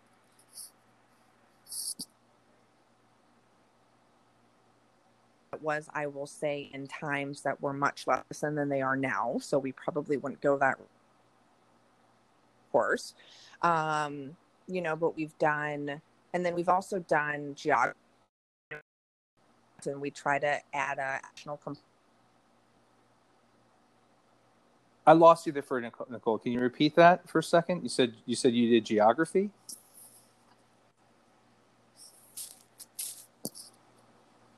We've done the pyramids, we've done the world, we've done the continental United States.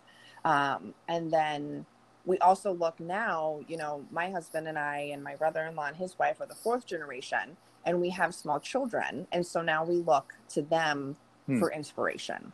And currently my 3-year-old is obsessed with monkeys. And so that's kind of where the Amazon came from of, let's do the Amazon rainforest theme this year because our kids are into it. And if our kids are into it, probably other kids are into it. So it's really as simple as kind of sitting around our kitchen table throughout the winter and the time that we planned our various themes. It actually goes in coordinate. I like that the research, and I mean this in the best way, is just like, what you looking at? Yeah. Like you just turn to either like, what do you like? And just like it's like, I like birds. It's like, let's do that. Yeah, that works. Totally. We are a family business through and through. Now, obviously, we touched on it a little bit with the hit of this of COVID. Obviously, everybody's world is turned upside down. But did you get, leading up to this year, was there a lot of response from the community where people are like, I really hope you guys do something. I don't know what it is, but we love going there. And did you feel this real strong pull from the community that says, maybe in the beginning, I don't know what we're going to do, but we're going to figure something out to provide a service for them? Probably to us to put something to get. Nicole, I'm sorry. Can you repeat that? I for some reason technically I couldn't hear you from where maybe you might be.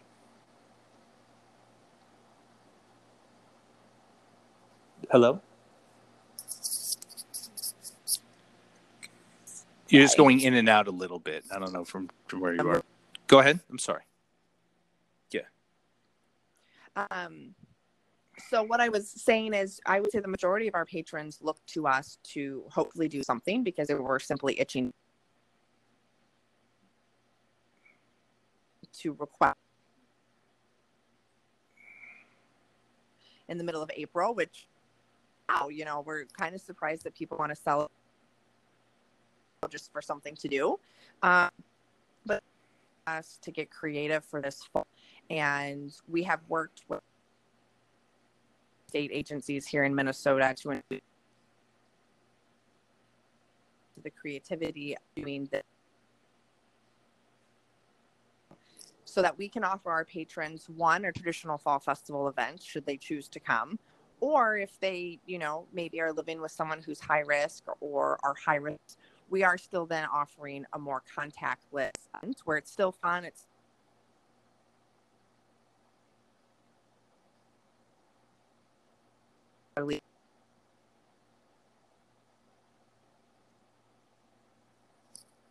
Got it. Again, I'm sorry, Nicole. We can even I can edit this in that way. Just for whatever reason, it seems to be. I don't know where you are, if it's good signal or not, but it's just going in and out. So if you happen to be in a place that's good, that's okay. I just wanted to. I can edit it, and we can also go back if we need to. But just wanted to make sure if you have a good spot, that'd be great. So just I want to just clarify that. So you said you have stuff for both. For social distancing, you were going on. You were talking about that for a second. We have worked with agencies to ensure that we can operate a safe event. We have our traditional fall festival, which, of course, like I mentioned, we've got over 100 acres, and so I think people are definitely looking to get outdoors this fall, and I think they feel safer outdoors. But in addition, of course, we then opened this new drive-through for our patrons that maybe they themselves are high risk or they're living with someone who's high risk. And so that then offers them the opportunity to still get out, still do something fun with their family and their vehicle, but it's more contactless, which I do think a certain percentage of our patrons are looking for. Sure. All right. So let's talk about it. So the big thing that you guys have been pushing is obviously the drive-through element, and online, and you're actually collaborated with an artist, with Brian Sabaski, if I'm saying it correctly. Yes, Sabaski. Is that the first time you've collaborated with an outside artist to build out an experience? Yes and no. So we have worked with Brian Sabaski for, I'm going to say 10, 12 years. So long that I can't remember how long we've worked with him. So he sculptures and festival for many years. He's incredibly creative. So he has built art, generally that is theme related to our corn maze design.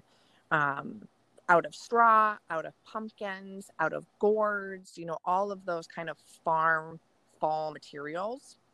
And they come to us with this idea of kind of a store come to life, even before this year.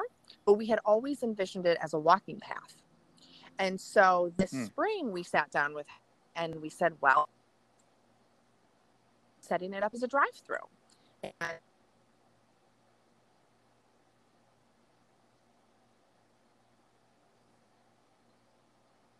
anything sort of spectacular. And so we knew with is going to be really, really cool. And he did. So he wrote all of the riddles and rhymes that we have. They're kind of original limericks. And then he created these characters to go along with the riddles and rhymes. So it's all from Brian's creativity. And then within the drive-through, it's a treasure hunt. So you're looking for various characters as you do the drive-through as well. And that is really kind of, I don't know if you're familiar with the I Spy books, but it's kind of like an I Spy book come to life. I don't have them all memorized, but I think I know what they're referring to. So, and that's built into as people go along the drive of these like points within it that they're supposed to look for. So, okay. So this gets down to a thing I'm always curious about when people do riddles and they really try to invent riddles. Now, who is the determining factor of how hard a riddle is? Because I'm awful at riddles and I'm an adult. So I always like to think, all right, if he gets it or she gets it, we can do it. Otherwise, we have to come up with a new one because no one will get it. Well, It's like, is there a general level of riddle solving? It's funny that you say that because in the treasure hunt, you are looking for the world's smallest donkey. Well, it actually is so small that it doesn't exist. And so we allow people to drive through as many times as they want. And we had some people driving through 4 or 5 times looking for this world's smallest donkey until finally they'd ask us that it's not there because it's so tiny that it doesn't even exist. And, people always laughed. And so we thought, well, yeah, for the world's smallest donkey. So we ended up putting a teeny tiny little donkey into it. And so that's probably the hardest riddle. Most of it more rhymes and kind of plays on words that all seen, whether it's Haley and her pet, Haley got chicken out. We've got dragonflies. We've got all these different characters. I would say we're trying to keep the riddle level easy. Relatively for everybody. Yes. That makes sense. Exactly. That makes sense. I just love the fact there was like a family driving through. It's like, I saw that donkey. It's there, right? And at a certain point, you just have to be like, it's there. Sure. Yeah, exactly. And of course, everyone thought it was funny, but I was like, well, you never know. There could be someone who maybe doesn't think that that's it. That's correct. Okay. So it's taking it way too serious. Like, I came here to see the smallest donkey. Yeah, the world's smallest and I'm not leaving. And I'm not leaving till I see it. I'm not leaving till I see it. Now the other one you mentioned I saw online. So there is a chicken samurai. Yes. Yes. I'm interested for that. Like, in my mind of creative events, I'm like, I want to see that. I don't need to know anymore. I just want to see how they implement chicken samurai into any kind of theme that they're doing. It's very. I will send you a picture because it is very, very cool. He is very, very artistic. That's great. And it's been, obviously, it just sort of opened up. It's been a little over 2 weeks, right, since it's opened up. And the feedback has been positive. Yes, it seems like it. Yes, it's been very positive. I mean, I think people who maybe aren't in small business or aren't operating their own business, I don't know if they always necessarily understand how much heart and soul goes into creating something. Yeah. Filed off just for the first time, and you're thinking, that little Johnny gets along with everybody and they like him, and he doesn't have any issues. It's this event that you've worked so hard on. I hope everybody likes it. We think it's really cool, but will everybody else think it's really cool? You start kind of second guessing yourself. Enough to say that so far the feedback has been really good. People have loved it. Something that we are already looking to expand for 2021 and do some more creative things to it. So we're excited. We're very excited. And have you gotten any feedback from maybe any other larger scale events that are looking to do drive-through experiences? I'm sure sometimes the first one in is very helpful, a wonderful way for people to gather information about potential experiences. And, have you had anything like that from other venues? I would say that the industry that we're in, which we kind of consider agritainment to a degree, is relatively small here in Minnesota. Mm-hmm. And haven't had anyone reach out specifically back on a drive-through event. I think if this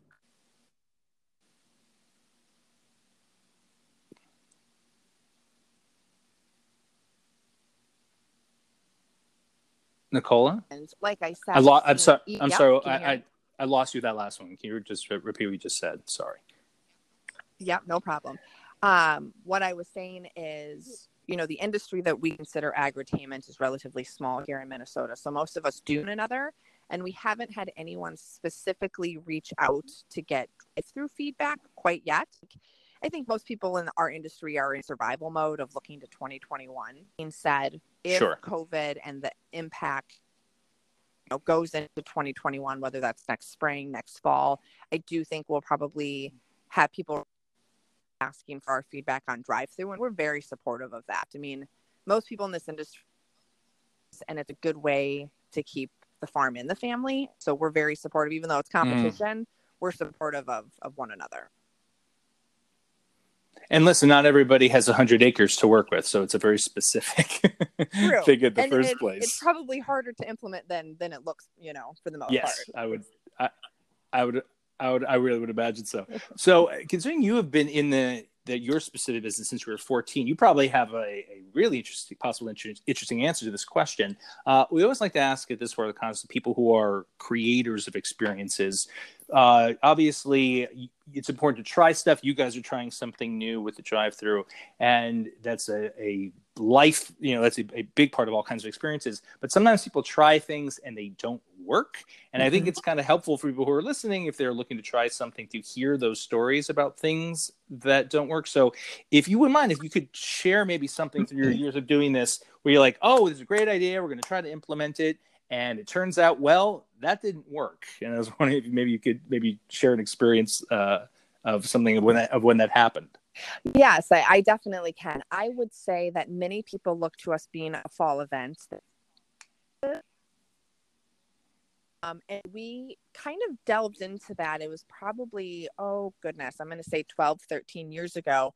We said, well, maybe we can turn our event in the evening into a haunted event, and we can, put actors into the corn maze and make it into more of a scary time and an older kid, teenagers, young adult type.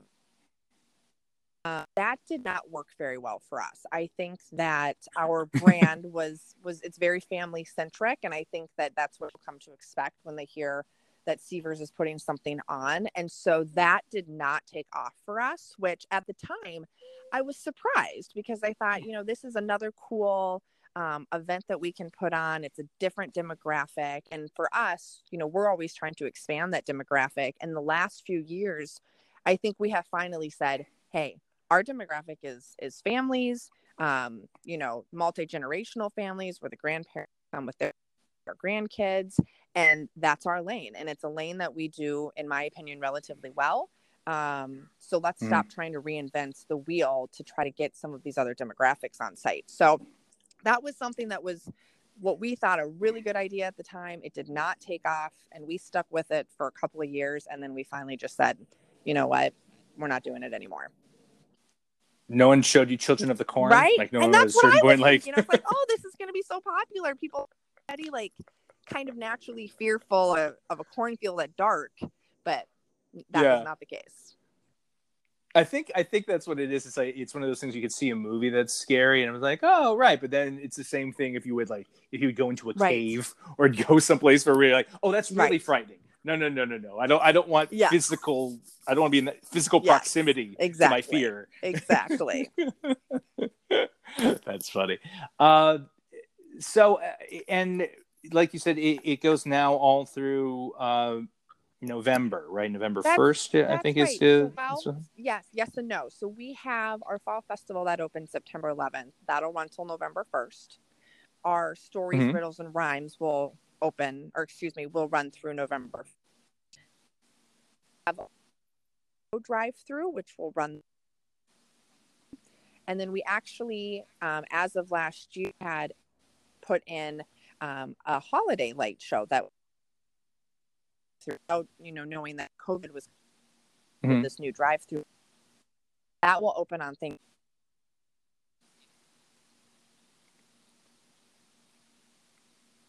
It's great. I'm sorry. Say that again about Thanksgiving.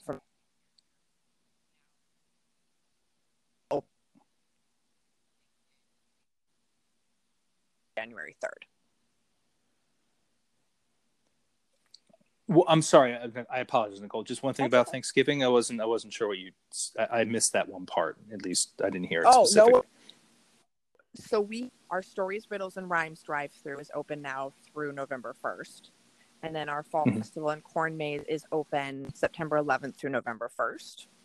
We are a fall light show, which is also a drive-through, and that will run the month of October. And then we actually then have a holiday light show drive-through, which we established last year in 2019.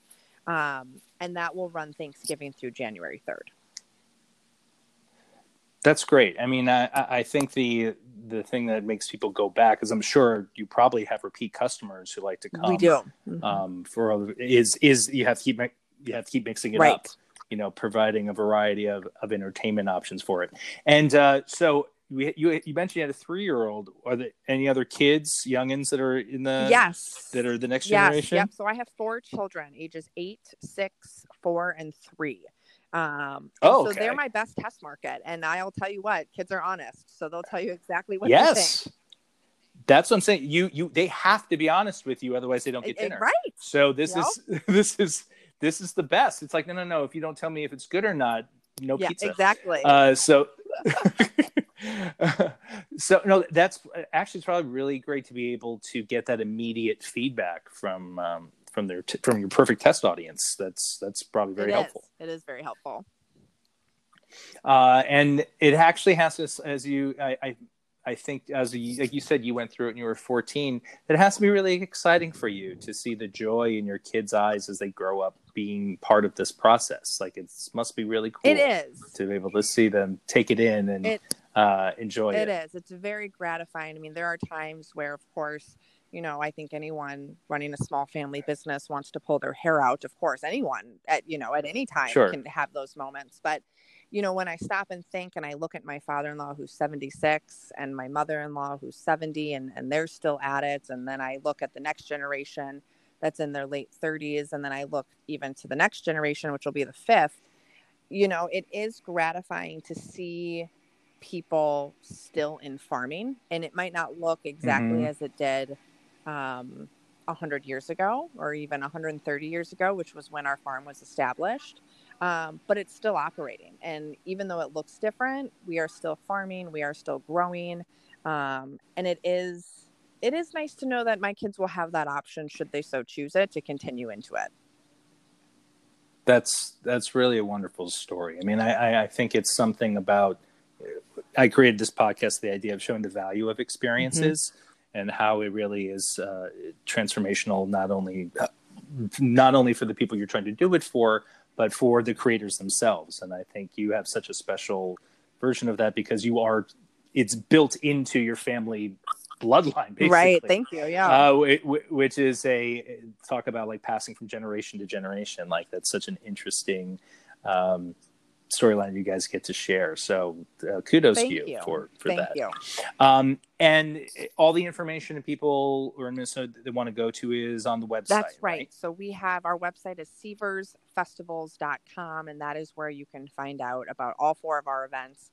And we've already kind of got our brains looking to 2021 and other ways that we can expand and do more offerings. So people should definitely keep an eye on that and our social media pages. Awesome. And Chicken Samurais. Chicken Samurais. So true. And Chicken Samurais. Yes. For all you Chicken Samurai fans out there, and you know who you are, now you have a place where you can go and see Chicken Samurais. That's right. In action. That's right. Well, Nicole, thank you so much for coming on the podcast today. And I look forward to hearing more about all the fun adventures you have going on. Thank you, David. Thank you for having me. You're welcome. Take care. Bye-bye. Bye.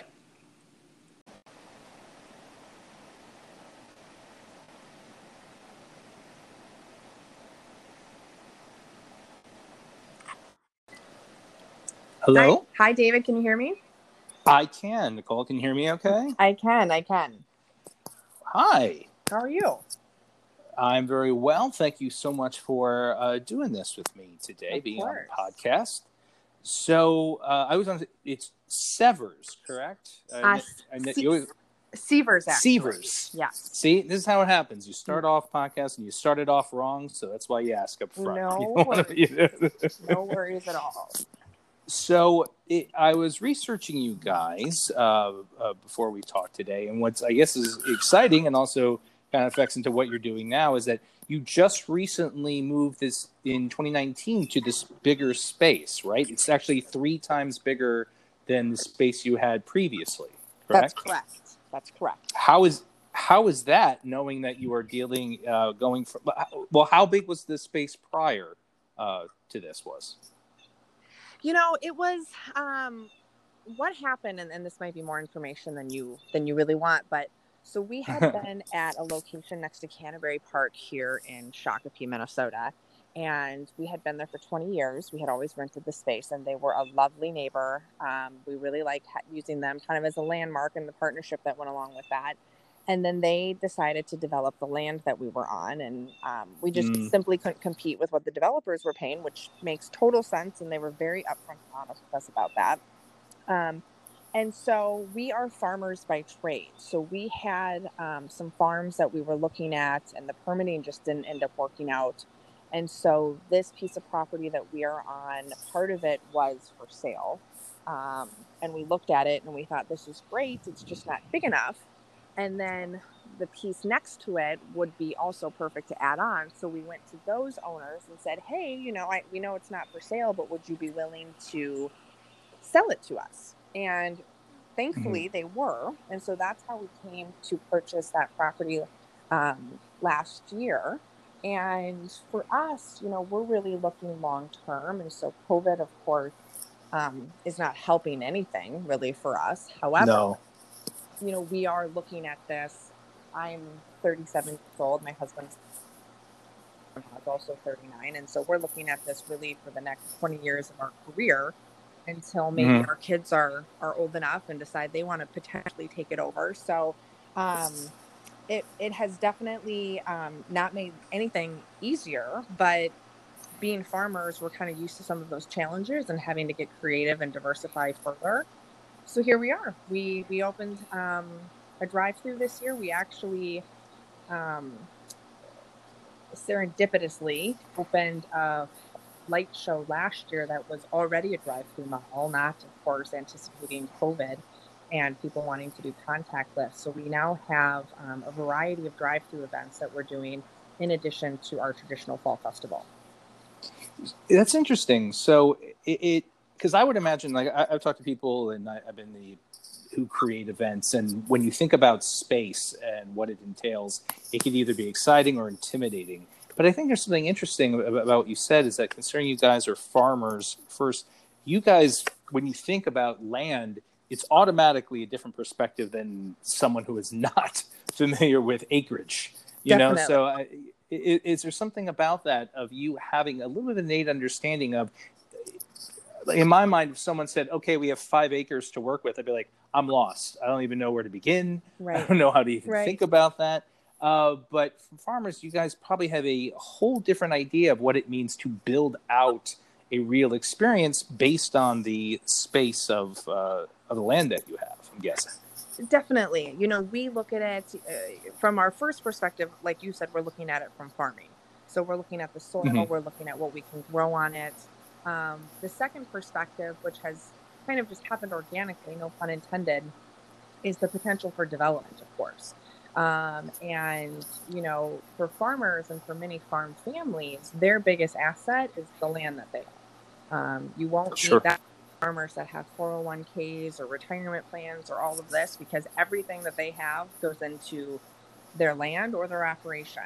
And so for us, we have kind of this third tier of, for this property specifically, we have 104 acres. And instead of, it is sometimes overwhelming, but it's also probably more so for us an opportunity of what can we do that is based in agriculture, but is also has that entertainment piece that, people like. And here in Minnesota, we have so many of our guests have farming roots, whether it's their grandparents or maybe it's an aunt and uncle. They have ancestry in farming. And so to kind of bring them back to that farming space has been really a joy to see people have a fun time at it. Can you talk a little bit about maybe themes that you've developed? Obviously, this year, I know you already mentioned the drive-through elements, and I was definitely wanted to ask you about working with Brian, your artist, and creating Experience Out, about kind of creating that theme. I know you did something with dinosaurs, and just that conversation of developing something that's a combination of both farming but also entertainment for your audience. Yeah, so we started actually back in 1997, and we as a family have been part of the University of Minnesota MAST program, which is an agriculture program. And my father-in-law, Seaver, who started the Fall Festival, he is a third generation here on the farm. And he had English exchange students that year. And they had been telling him about the labyrinth mazes of England. And so he looked at his wife, Sharon, and said, let's do that out of corn. Why not? We totally could. We can hoe it. We can make a design. And that's immediately the first thing that I would say after hearing that we need to make that out of corn. I completely agree with him. I'm sorry, go ahead. And so, people that, if his family and friends that are in agriculture looked at him like, you're never going to get someone to want to walk through a cornfield. Like, it's just, you're nuts. And he said, I think there might be something to it. So that's where we started. We literally started as just a corn maze. We sold cookies. I actually started working at our corn maze when I was 14. So I've been working here since Wow. Except our very first one. And, the themes are really, sometimes we look to current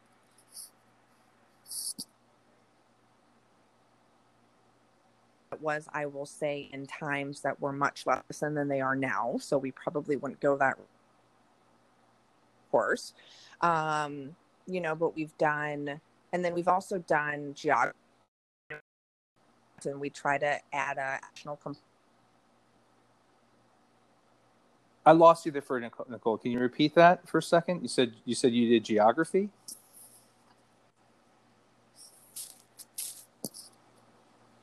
We've done the pyramids, we've done the world, we've done the continental United States. And then we also look now, my husband and I and my brother-in-law and his wife are the fourth generation, and we have small children. And so now we look to them for inspiration. And currently my 3-year-old is obsessed with monkeys. And so that's kind of where the Amazon came from of, let's do the Amazon rainforest theme this year because our kids are into it. And if our kids are into it, probably other kids are into it. So it's really as simple as kind of sitting around our kitchen table throughout the winter and the time that we planned our various themes. It actually goes in coordinate. I like that the research, and I mean this in the best way, is just like, what you looking at? Yeah. Like you just turn to either like, what do you like? And just like, it's like, I like birds. It's like, let's do that. Yeah. That works. Totally. We are a family business through and through. Now, obviously, we touched on it a little bit with the hit of this of COVID. Obviously, everybody's world is turned upside down.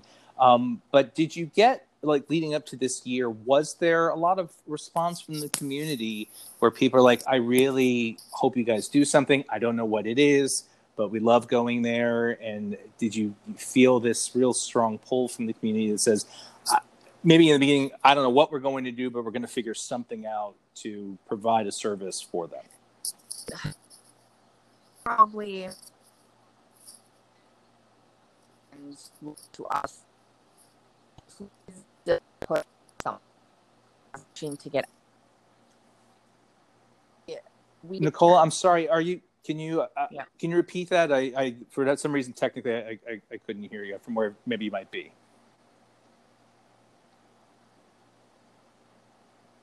Hello? You're just going in and out a little bit. I don't know from where you are. Go ahead. I'm sorry. Yeah.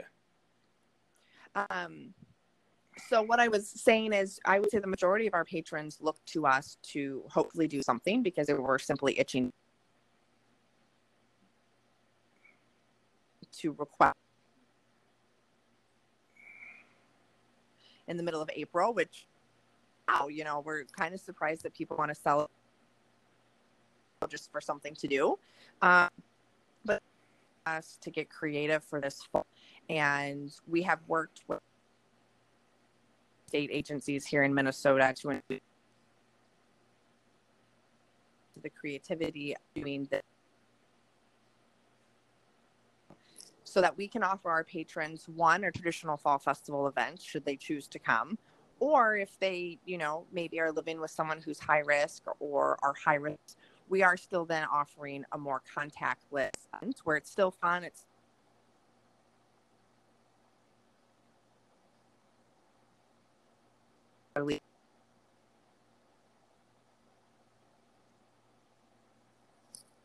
Got it. Again, I'm sorry, Nicole. We can even I can edit this in that way. Just for whatever reason, it seems to be. I don't know where you are, if it's good signal or not, but it's just going in and out. So if you happen to be in a place that's good, that's okay. I just wanted to. I can edit it, and we can also go back if we need to. But just wanted to make sure if you have a good spot, that'd be great. So just I want to just clarify that. So you said you have stuff for both for social distancing. You were going on. You were talking about that for a second. We have work agencies to ensure that we can operate a safe event. We have our traditional fall festival, which of course, like I mentioned, we've got over 100 acres. And so I think people are definitely looking to get outdoors this fall, and I think they feel safer outdoors. But in addition, of course, we then opened this new drive-through for our patrons that maybe they themselves are high risk or they're living with someone who's high risk. And so that then offers them the opportunity to still get out, still do something fun with their family and their vehicle, but it's more contactless, which I do think a certain percentage of our patrons are looking for. Sure. All right. So let's talk about it. So the big thing that you guys have been pushing is obviously the drive-through element, and online, and you're actually collaborated with an artist, with Brian Sabaski, if I'm saying it correctly. Yes, Sabaski. Is that the first time you've collaborated with an outside artist to build out an experience? Yes and no. So we have worked with Brian Sabaski for, I'm going to say 10, 12 years. So long that I can't remember how long we've worked with him. So he sculptures and festival for many years. He's incredibly creative. So he has built art, generally that is theme related to our corn maze design. Out of straw, out of pumpkins, out of gourds, all of those kind of farm fall materials. And they come to us with this idea of kind of a store come to life, even before this year. But we had always envisioned it as a walking path. And so this spring we sat down with and we said, well, setting it up as a drive-through. And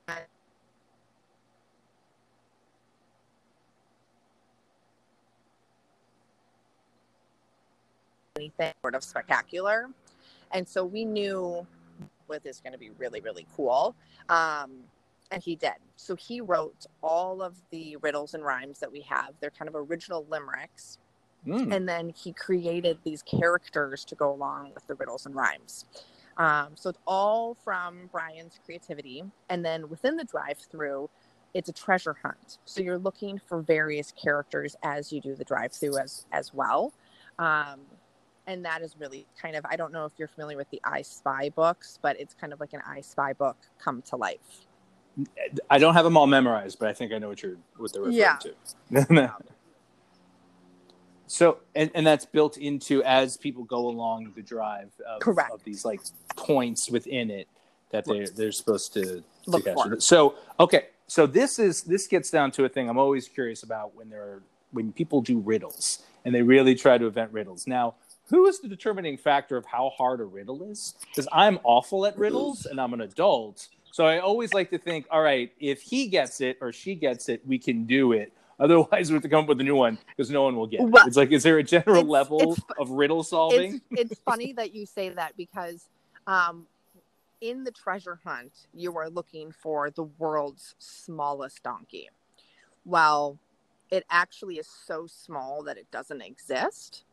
And so we allow people to drive through as many times as they want. And we had some people driving through 4 or 5 times looking for this world's smallest donkey until finally they'd ask us. That it's not there because it's so tiny that it doesn't even exist. And, people always laughed. And so we thought, well, for the world's smallest donkey. So we ended up putting a teeny tiny little donkey into it. And so that's probably the hardest riddle. Most of it more rhymes and kind of plays on words that all seen, whether it's Haley and her pet, Haley got chicken out. We've got dragonflies. We've got all these different characters. I would say we're trying to keep the riddle level easy. Relatively for everybody. Yes. That makes sense. Exactly. That makes sense. I just love the fact there was like a family driving through. It's like, I saw that donkey. It's there, right? And at a certain point, you just have to be like, it's there. Sure. Yeah, exactly. And of course, everyone thought it was funny, but I was like, well, you never know. There could be someone who maybe doesn't think that that's it. That's correct. Okay. So it's taking it way too serious. Like, I came here to see the smallest donkey. Yeah, the world's smallest. And I'm not leaving. And I'm not leaving till I see it. I'm not leaving till I see it. Now the other one you mentioned I saw online. So there is a chicken samurai. Yes. Yes. I'm interested for that. Like, in my mind of creative like events, I'm like, I want to see that. I don't need to know anymore. I just want to see how they implement chicken samurai into any kind of theme that they're doing. It's very. I will send you a picture because it is very, very cool. He is very, very artistic.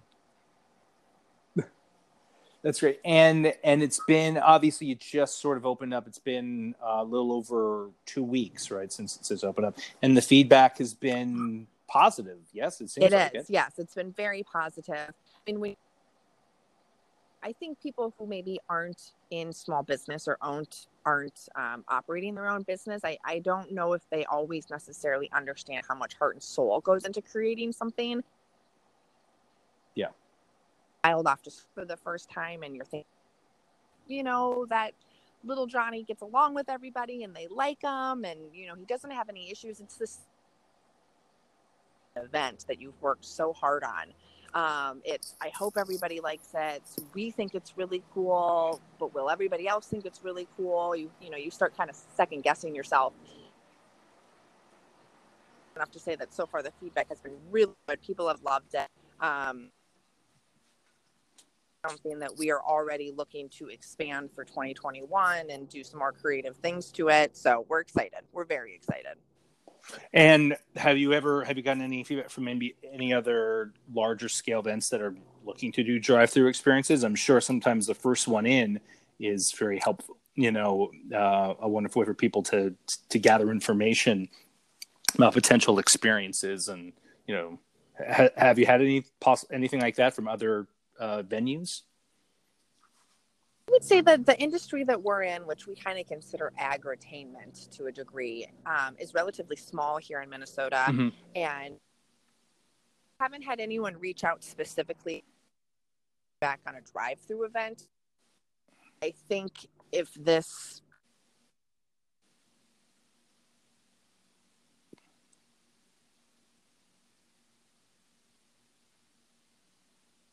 Nicola? And like I said, I'm sorry. I lost you that last one. Can you just repeat what you just said? Sorry. Yeah, no problem. What I was saying is, the industry that we consider agri-tainment is relatively small here in Minnesota. So most of us do another, and we haven't had anyone specifically reach out to get through feedback quite yet. I think most people in our industry are in survival mode of looking to 2021. Being said, if COVID and the impact goes into 2021, whether that's next spring, next fall, I do think we'll probably have people asking for our feedback on drive-through, and we're very supportive of that. I mean, most people in this industry, and it's a good way to keep the farm in the family. So we're very supportive, even though it's competition, we're supportive of one another. And listen, not everybody has 100 acres to work with, so it's a very specific thing in the first place. It's probably harder to implement than it looks, for the most part.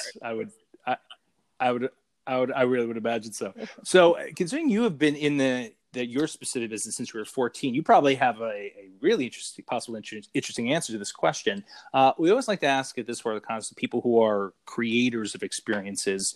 Obviously, it's important to try stuff. You guys are trying something new with the drive-through, and that's a life, that's a big part of all kinds of experiences. But sometimes people try things and they don't work. And I think it's kind of helpful for people who are listening, if they're looking to try something, to hear those stories about things that don't work. So if you wouldn't mind, if you could share maybe something through your years of doing this, where you're like, oh, this is a great idea, we're going to try to implement it, and it turns out, well, that didn't work. And I was wondering if maybe you could share an experience of something when that happened?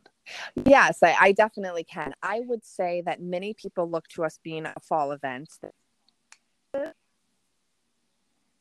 And we kind of delved into that. It was probably, oh goodness, I'm going to say 12, 13 years ago.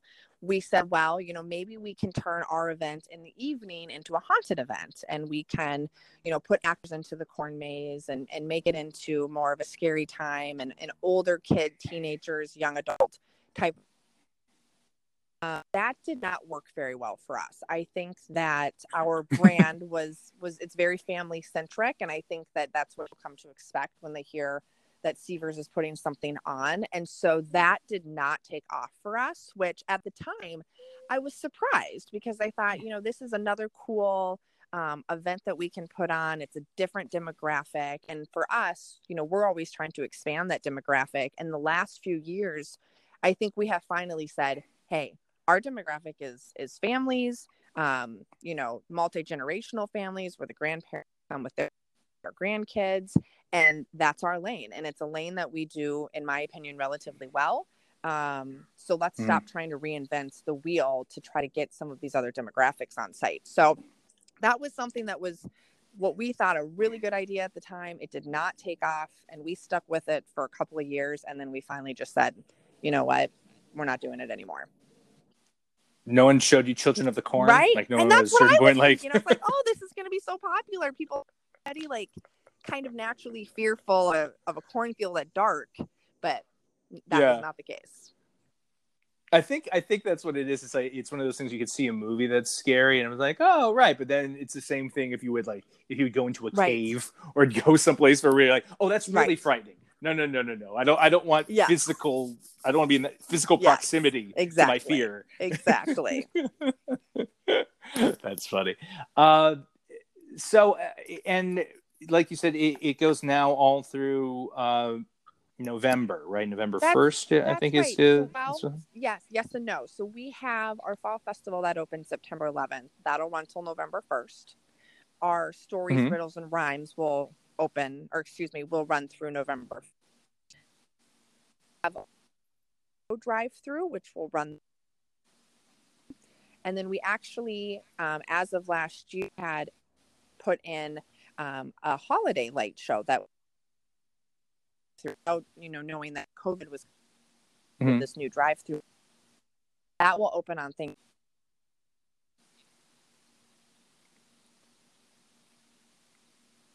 It's great. I'm sorry. Say that again about Thanksgiving.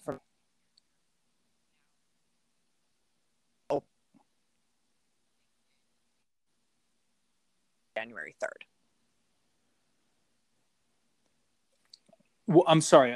I apologize, Nicole. Just one thing about Thanksgiving. I wasn't sure what I missed that one part. At least I didn't hear it specifically. No. So our stories, riddles, and rhymes drive-through is open now through November 1st. And then our fall festival and corn maze is open September 11th through November 1st. We are a fall light show, which is also a drive-through, and that will run the month of October. And then we actually then have a holiday light show drive-through, which we established last year in 2019. And that will run Thanksgiving through January 3rd. That's great. I mean, I think the thing that makes people go back, because I'm sure you probably have repeat customers who like to come. We do. Is you have to keep mixing it up, providing a variety of entertainment options for it. And so you mentioned you had a 3-year-old. Are there any other kids, youngins that are in the that are the next generation? Yep. So I have 4 children, ages 8, 6, 4, and 3. So they're my best test market, and I'll tell you what, kids are honest, so they'll tell you exactly what they think. That's what I'm saying. They have to be honest with you, otherwise they don't get dinner. Right. So this is the best. It's like no. If you don't tell me if it's good or not, no pizza. Exactly. So no, that's actually, it's probably really great to be able to get that immediate feedback from your perfect test audience. That's probably very helpful. It is very helpful.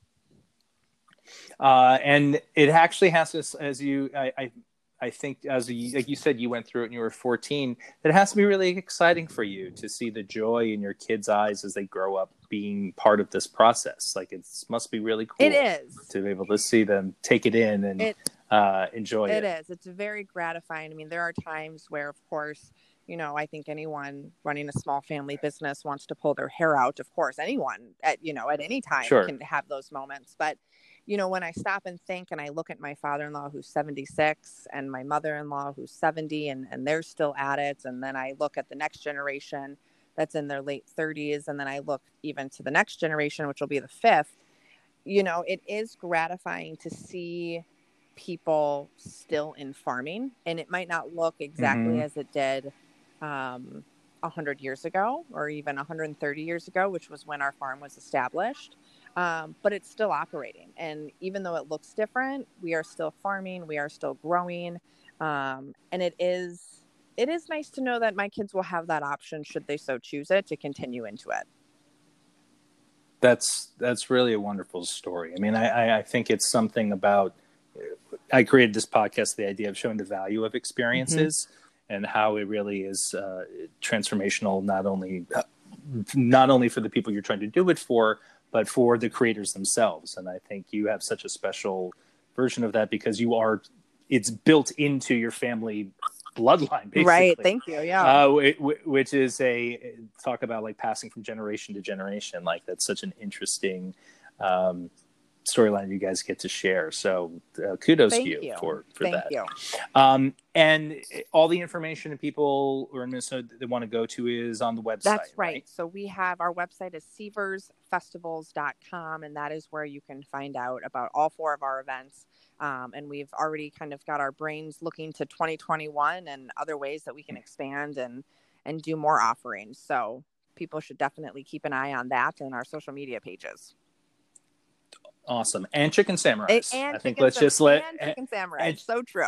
And Chicken Samurais. Yes. For all you Chicken Samurai fans out there, and you know who you are, now you have a place where you can go and see Chicken Samurais. That's right. In action. That's right.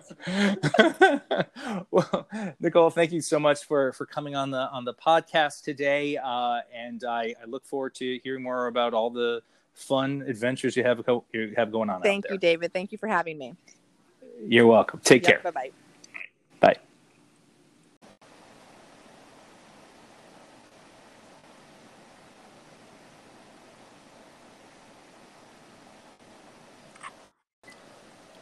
Hello? Hi, David. Can you hear me? I can. Nicole, can you hear me okay? I can. Hi. How are you? I'm very well. Thank you so much for doing this with me today, being on the podcast. So I was on. It's Severs, correct? Severs, actually. Severs. Yes. See, this is how it happens. You start off podcast and you start it off wrong, so that's why you ask up front. No worries at all. So I was researching you guys before we talked today, and what's I guess is exciting and also kind of affects into what you're doing now is that you just recently moved this in 2019 to this bigger space, right? It's actually 3 times bigger than the space you had previously, correct? That's correct. How is that, knowing that you are dealing, going from, well, how big was the space prior to this was? It was, what happened, and this might be more information than you really want, but so we had been at a location next to Canterbury Park here in Shakopee, Minnesota, and we had been there for 20 years. We had always rented the space, and they were a lovely neighbor. We really liked using them kind of as a landmark and the partnership that went along with that. And then they decided to develop the land that we were on, and we just simply couldn't compete with what the developers were paying, which makes total sense, and they were very upfront and honest with us about that. And so we are farmers by trade. So we had some farms that we were looking at, and the permitting just didn't end up working out. And so this piece of property that we are on, part of it was for sale. And we looked at it and we thought, this is great. It's just not big enough. And then the piece next to it would be also perfect to add on. So we went to those owners and said, hey, we know it's not for sale, but would you be willing to sell it to us? And thankfully they were. And so that's how we came to purchase that property last year. And for us, we're really looking long term. And so COVID, of course, is not helping anything really for us. However, we are looking at this.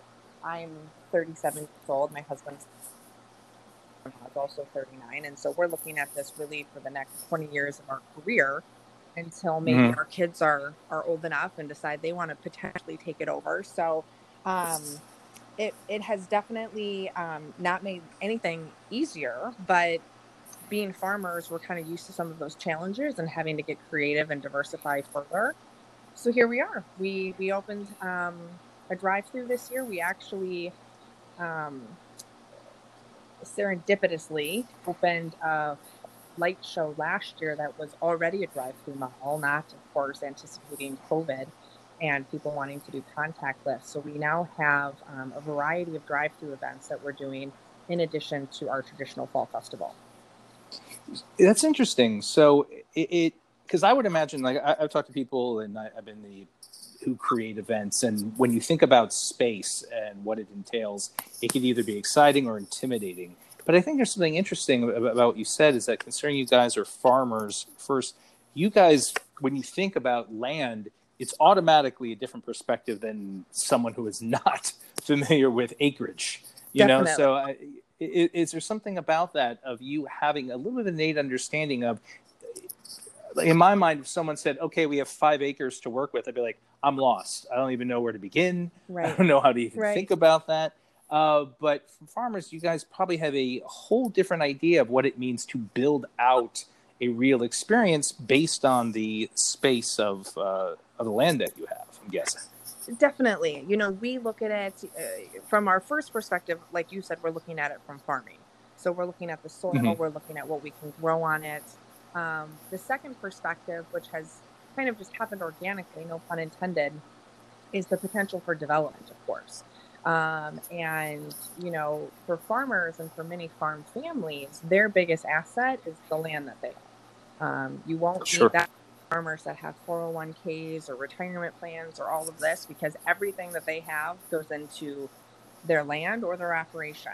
And so for us, we have kind of this third tier of, for this property specifically, we have 104 acres. And instead of, it is sometimes overwhelming, but it's also probably more so for us an opportunity of what can we do that is based in agriculture, but is also has that entertainment piece that, people like. And here in Minnesota, we have so many of our guests have farming roots, whether it's their grandparents or maybe it's an aunt and uncle. They have ancestry in farming. And so to kind of bring them back to that farming space has been really a joy to see people have a fun time at it. Can you talk a little bit about maybe themes that you've developed? Obviously, this year, I know you already mentioned the drive-through elements, and I was definitely wanted to ask you about working with Brian, your artist, and creating Experience Out, about kind of creating that theme. I know you did something with dinosaurs, and just that conversation of developing something that's a combination of both farming but also entertainment for your audience. Yeah, so we started actually back in 1997, and we as a family have been part of the University of Minnesota MAST program, which is an agriculture program. And my father-in-law, Seaver, who started the Fall Festival, he is a third generation here on the farm, and he had English exchange students that year, and they had been telling him about the labyrinth mazes of England. And so he looked at his wife, Sharon, and said, let's do that out of corn. Why not? We totally could. We can hoe it. We can make a design. And that's immediately the first thing that I would say after hearing that we need to make that out of corn. I completely agree with him. I'm sorry, go ahead. No, and so, people that, if his family and friends that are in agriculture looked at him like, you're never going to get someone to want to walk through a cornfield. Like, it's just, you're nuts. And he said, I think there might be something to it. So that's where we started. We literally started as just a corn maze. We sold cookies. I actually started working at our corn maze when I was 14. So I've been working here since 19. Wow. except our very first one. And, the themes are really, sometimes we look to current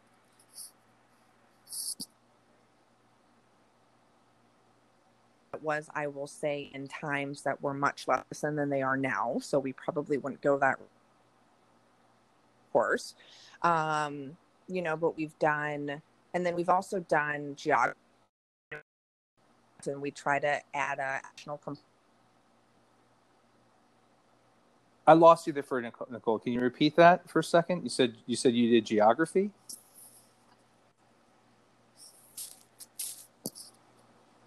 We've done the pyramids, we've done the world, we've done the continental United States. And then we also look now, my husband and I and my brother-in-law and his wife are the fourth generation, and we have small children. And so now we look to them for inspiration. And currently my 3-year-old is obsessed with monkeys. And so that's kind of where the Amazon came from of, well, let's do the Amazon rainforest theme this year because our kids are into it. And if our kids are into it, probably other kids are into it. So it's really as simple as kind of sitting around our kitchen table throughout the winter and the time that we planned our various things. It actually goes in coordinate. I like that the research, and I mean this in the best way, is just like, what you looking at? Yeah.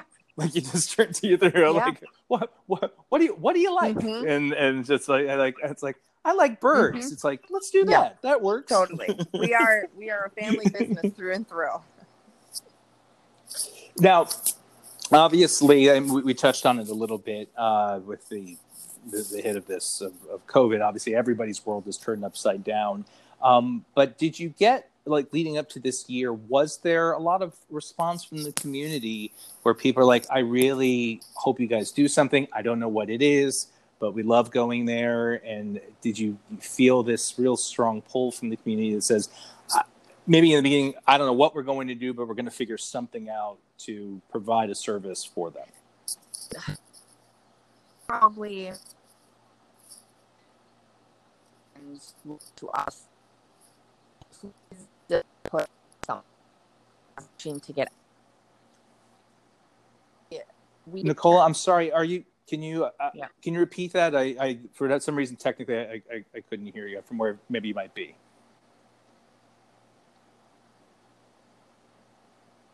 Hello? You're just going in and out a little bit. I don't know from where you are. Go ahead. I'm sorry. Yeah. So what I was saying is, I would say the majority of our patrons look to us to hopefully do something because they were simply itching to request in the middle of April, which we're kind of surprised that people want to sell it just for something to do. But us to get creative for this fall. And we have worked with state agencies here in Minnesota to include the creativity of doing this so that we can offer our patrons a traditional fall festival event should they choose to come, or if they maybe are living with someone who's high risk or are high risk, we are still then offering a more contactless event where it's still fun. It's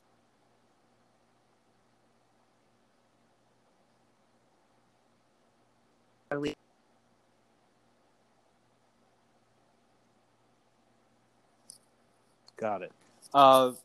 Again, I'm sorry, Nicole. We can even I can edit this in that way. Just for whatever reason, it seems to be. I don't know where you are, if it's good signal or not, but it's just going in and out. So if you happen to be in a place that's good, that's okay. I just wanted to. I can edit it, and we can also go back if we need to. But just wanted to make sure if you have a good spot, that'd be great. So just I want to just clarify that. So you said you have stuff for both for social distancing. You were going on. You were talking about that for a second. We have work agencies to ensure that we can operate a safe event. we have our traditional fall festival, which of course, like I mentioned, we've got over 100 acres. And so I think people are definitely looking to get outdoors this fall, and I think they feel safer outdoors. But in addition, of course, we then opened this new drive-through for our patrons that maybe they themselves are high risk or they're living with someone who's high risk. And so that then offers them the opportunity to still get out, still do something fun with their family and their vehicle, but it's more contactless, which I do think a certain percentage of our patrons are looking for. Sure. All right. So let's talk about it. So the big thing that you guys have been pushing is obviously the drive-through element, and online, and you're actually collaborated with an artist, with Brian Sabaski, if I'm saying it correctly. Yes, Sabaski. Is that the first time you've collaborated with an outside artist to build out an experience? Yes and no. So we have worked with Brian Sabaski for, I'm going to say 10, 12 years. So long that I can't remember how long we've worked with him. So he sculptures and festival for many years. He's incredibly creative. So he has built art, generally that is theme related to our corn maze design. Out of straw, out of pumpkins, out of gourds, all of those kind of farm fall materials. And he come to us with this idea of kind of a store come to life even before this year, but we had always envisioned it as a walking path. And so this spring we sat down with and we said, well, setting it up as a drive-through. And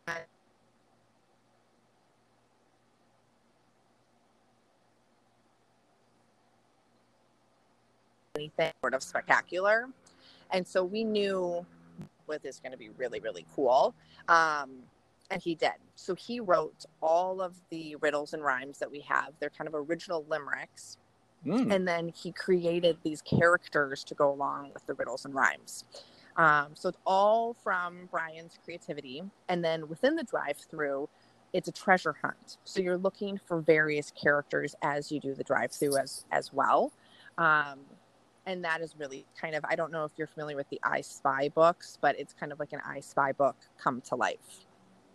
I don't have them all memorized, but I think I know what they're referring to.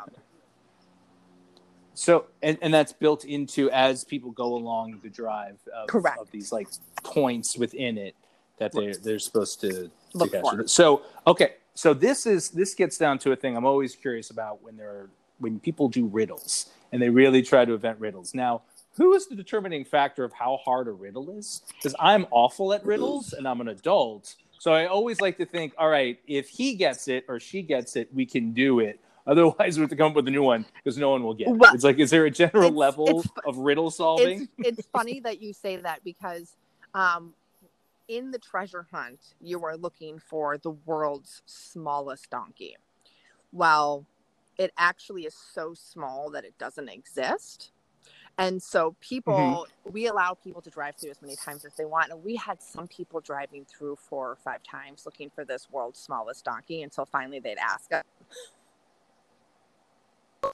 that it's not there because it's so tiny that it doesn't even exist. And, people always laughed. And so we thought, well, for the world's smallest donkey. So we ended up putting a tiny little donkey into it. And so that's probably the hardest riddle. Most of it more rhymes and kind of plays on words that all seen, whether it's Haley and her pet, Haley got chicken out, we've got dragonflies, we've got all these different characters. I would say we're trying to keep the riddle level easy. Relatively for everybody. Yes. That makes sense. Exactly. That makes sense. I just love the fact there was like a family driving through. It's like, I saw that donkey. It's there, right? And at a certain point, you just have to be like, it's there. Sure. Yeah, exactly. And of course, everyone thought it was funny, but I was like, well, you never know. There could be someone who maybe doesn't think that that's it. That's correct. Okay. So it's taking it way too serious. Like, I came here to see the smallest donkey. Yeah, the world's and I'm not leaving. And I'm not leaving till I see it. I'm not leaving till I see it. Now the other one you mentioned I saw online. So there is a chicken samurai. Yes. Yes. I'm interested for that. Like in my mind of creative like events, I'm like, I want to see that. I don't need to know anymore. I just want to see how they implement Chicken Samurai into any kind of theme that they're doing. It's very. I will send you a picture because it is very, very cool. His is. He is very, very artistic. That's great. And it's been, obviously, it just sort of opened up. It's been a little over 2 weeks, right, since it's opened up. And the feedback has been positive. Yes, it seems like it. Yes, it's been very positive. I mean, I think people who maybe aren't in small business or aren't operating their own business, I don't know if they always necessarily understand how much heart and soul goes into creating something. Yeah. Filed off just for the first time, and you're thinking, that little Johnny gets along with everybody and they like him, and he doesn't have any issues. It's this event that you've worked so hard on. I hope everybody likes it. We think it's really cool, but will everybody else think it's really cool? You start kind of second guessing yourself. Enough to say that so far the feedback has been really good. People have loved it. Something that we are already looking to expand for 2021 and do some more creative things to it. So we're excited. We're very excited. And have you gotten any feedback from maybe any other larger scale events that are looking to do drive-through experiences? I'm sure sometimes the first one in is very helpful, a wonderful way for people to gather information about potential experiences. And, have you had anything like that from other venues? I would say that the industry that we're in, which we kind of consider agri-tainment to a degree, is relatively small here in Minnesota. Mm-hmm. And haven't had anyone reach out specifically back on a drive-through event. I think if this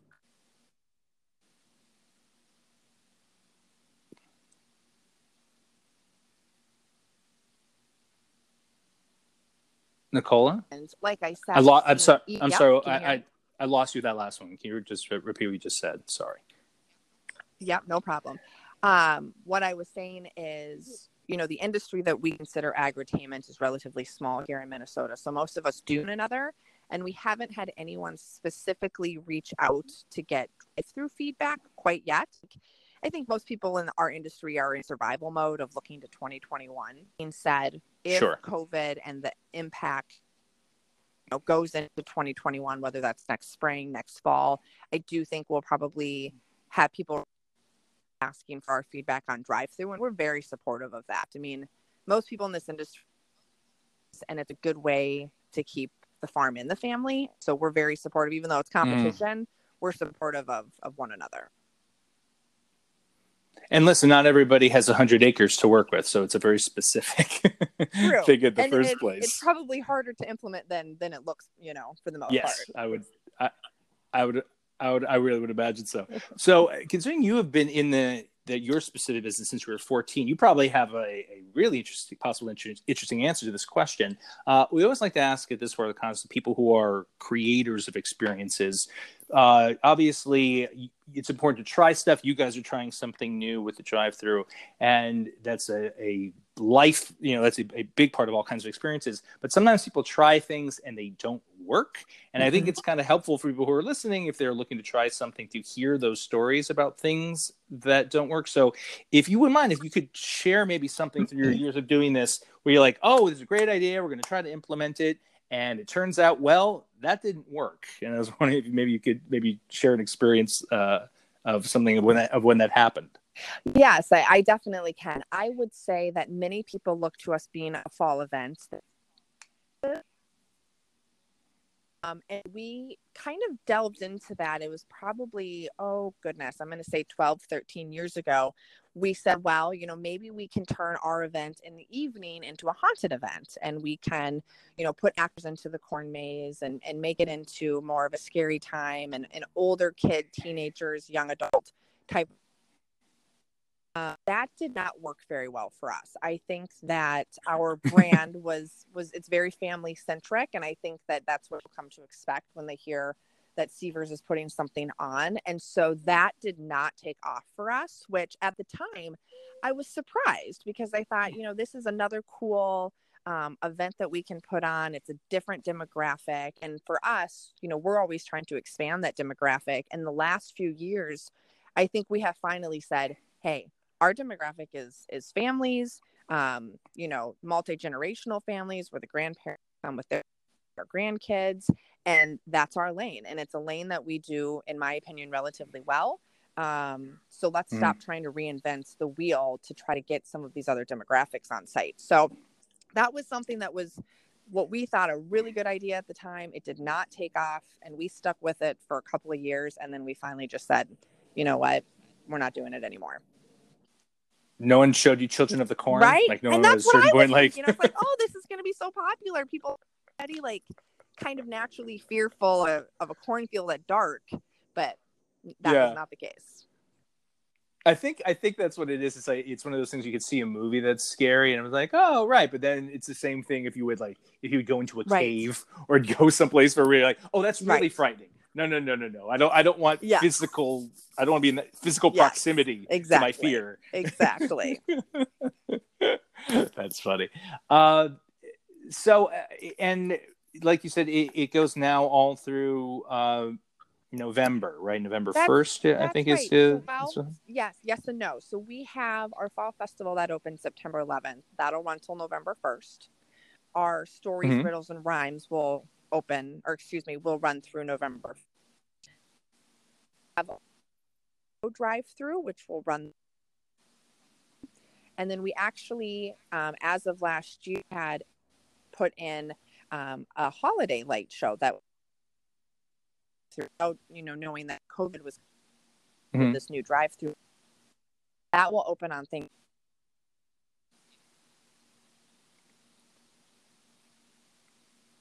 It's great.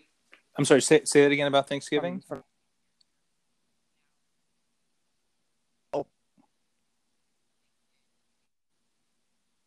January 3rd. Well, I'm sorry. I apologize, Nicole. Just one thing about Thanksgiving. I wasn't sure what I missed that one part. At least I didn't hear it specifically. No. So our stories, riddles, and rhymes drive-through is open now through November 1st. And then our fall festival and corn maze is open September 11th through November 1st. We are a fall light show, which is also a drive-through, and that will run the month of October. And then we actually then have a holiday light show drive-through, which we established last year in 2019. And that will run Thanksgiving through January 3rd. That's great. I mean, I think the thing that makes people go back, because I'm sure you probably have repeat customers who like to come. We do. Is you have to keep mixing it up, providing a variety of entertainment options for it. And so you mentioned you had a 3-year-old. Are there any other kids, youngins that are in the that are the next generation? Yep. So I have 4 children, ages 8, 6, 4, and 3. So they're my best test market, and I'll tell you what, kids are honest, so they'll tell you exactly what they think. That's what I'm saying. They have to be honest with you, otherwise they don't get dinner. Right. So this is the best. It's like no. If you don't tell me if it's good or not, no pizza. Exactly. So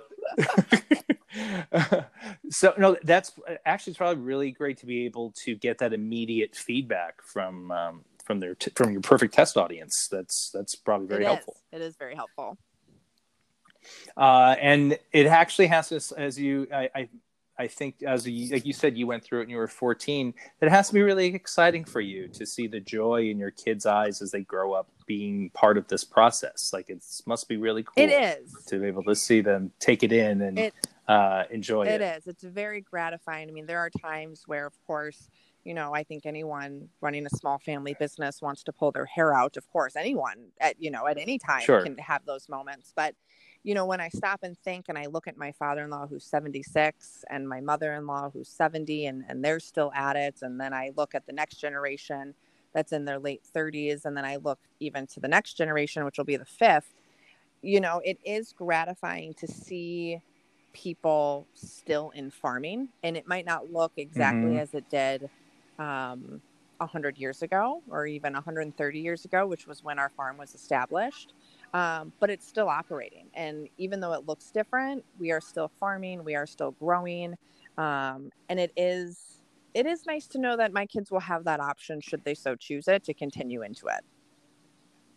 That's really a wonderful story. I mean, I think it's something about, I created this podcast, the idea of showing the value of experiences and how it really is transformational, not only for the people you're trying to do it for, but for the creators themselves. And I think you have such a special version of that because it's built into your family bloodline, basically. Right. Thank you. Yeah.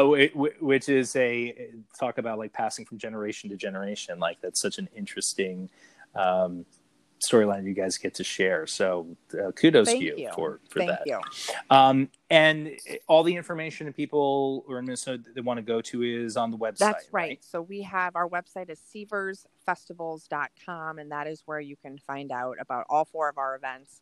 And we've already kind of got our brains looking to 2021 and other ways that we can expand and do more offerings. So people should definitely keep an eye on that and our social media pages. Awesome. And Chicken Samurais. And I think Chicken let's just let Chicken Samurai. So true. And Chicken Samurais. Yes. For all you Chicken Samurai fans out there, and you know who you are, now you have a place where you can go and see Chicken Samurais. That's right. In action. That's right. Well, Nicole, thank you so much for coming on the podcast today. And I look forward to hearing more about all the fun adventures you have going on out there. Thank you, David. Thank you for having me. You're welcome. Take care. Bye-bye. Bye.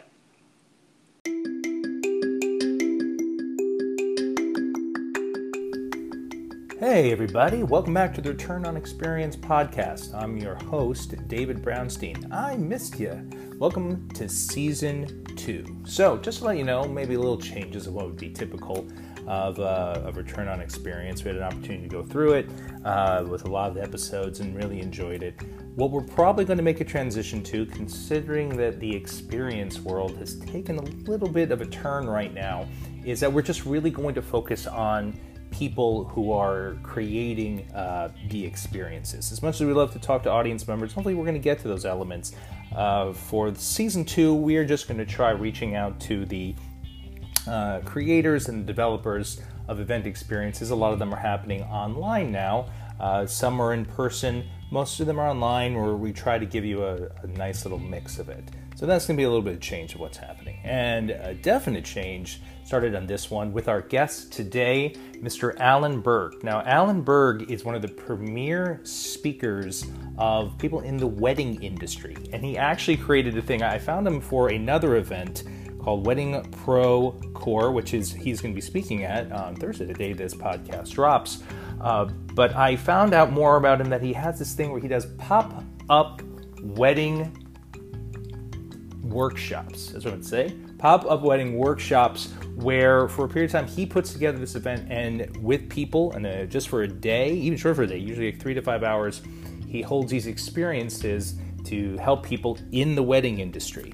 And I want to talk about that, but we ended up talking about a slew of things. Alan is an incredibly interesting person. We touched upon a variety of topics, and I can't wait to share the interview with you. Here is Alan Berg on the Return on Experience podcast.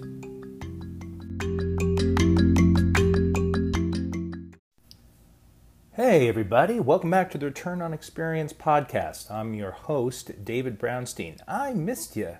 Welcome to Season 2. So, just to let you know, maybe a little changes of what would be typical of Return on Experience. We had an opportunity to go through it with a lot of the episodes and really enjoyed it. What we're probably going to make a transition to, considering that the experience world has taken a little bit of a turn right now, is that we're just really going to focus on people who are creating the experiences. As much as we love to talk to audience members, hopefully we're going to get to those elements. For Season 2, we are just going to try reaching out to the creators and developers of event experiences. A lot of them are happening online now. Some are in person. most of them are online, where we try to give you a nice little mix of it. So that's going to be a little bit of change of what's happening. And a definite change started on this one with our guest today, Mr. Alan Berg. Now, Alan Berg is one of the premier speakers of people in the wedding industry. And he actually created a thing. I found him for another event called Wedding Pro Core, which is he's going to be speaking at on Thursday, the day this podcast drops.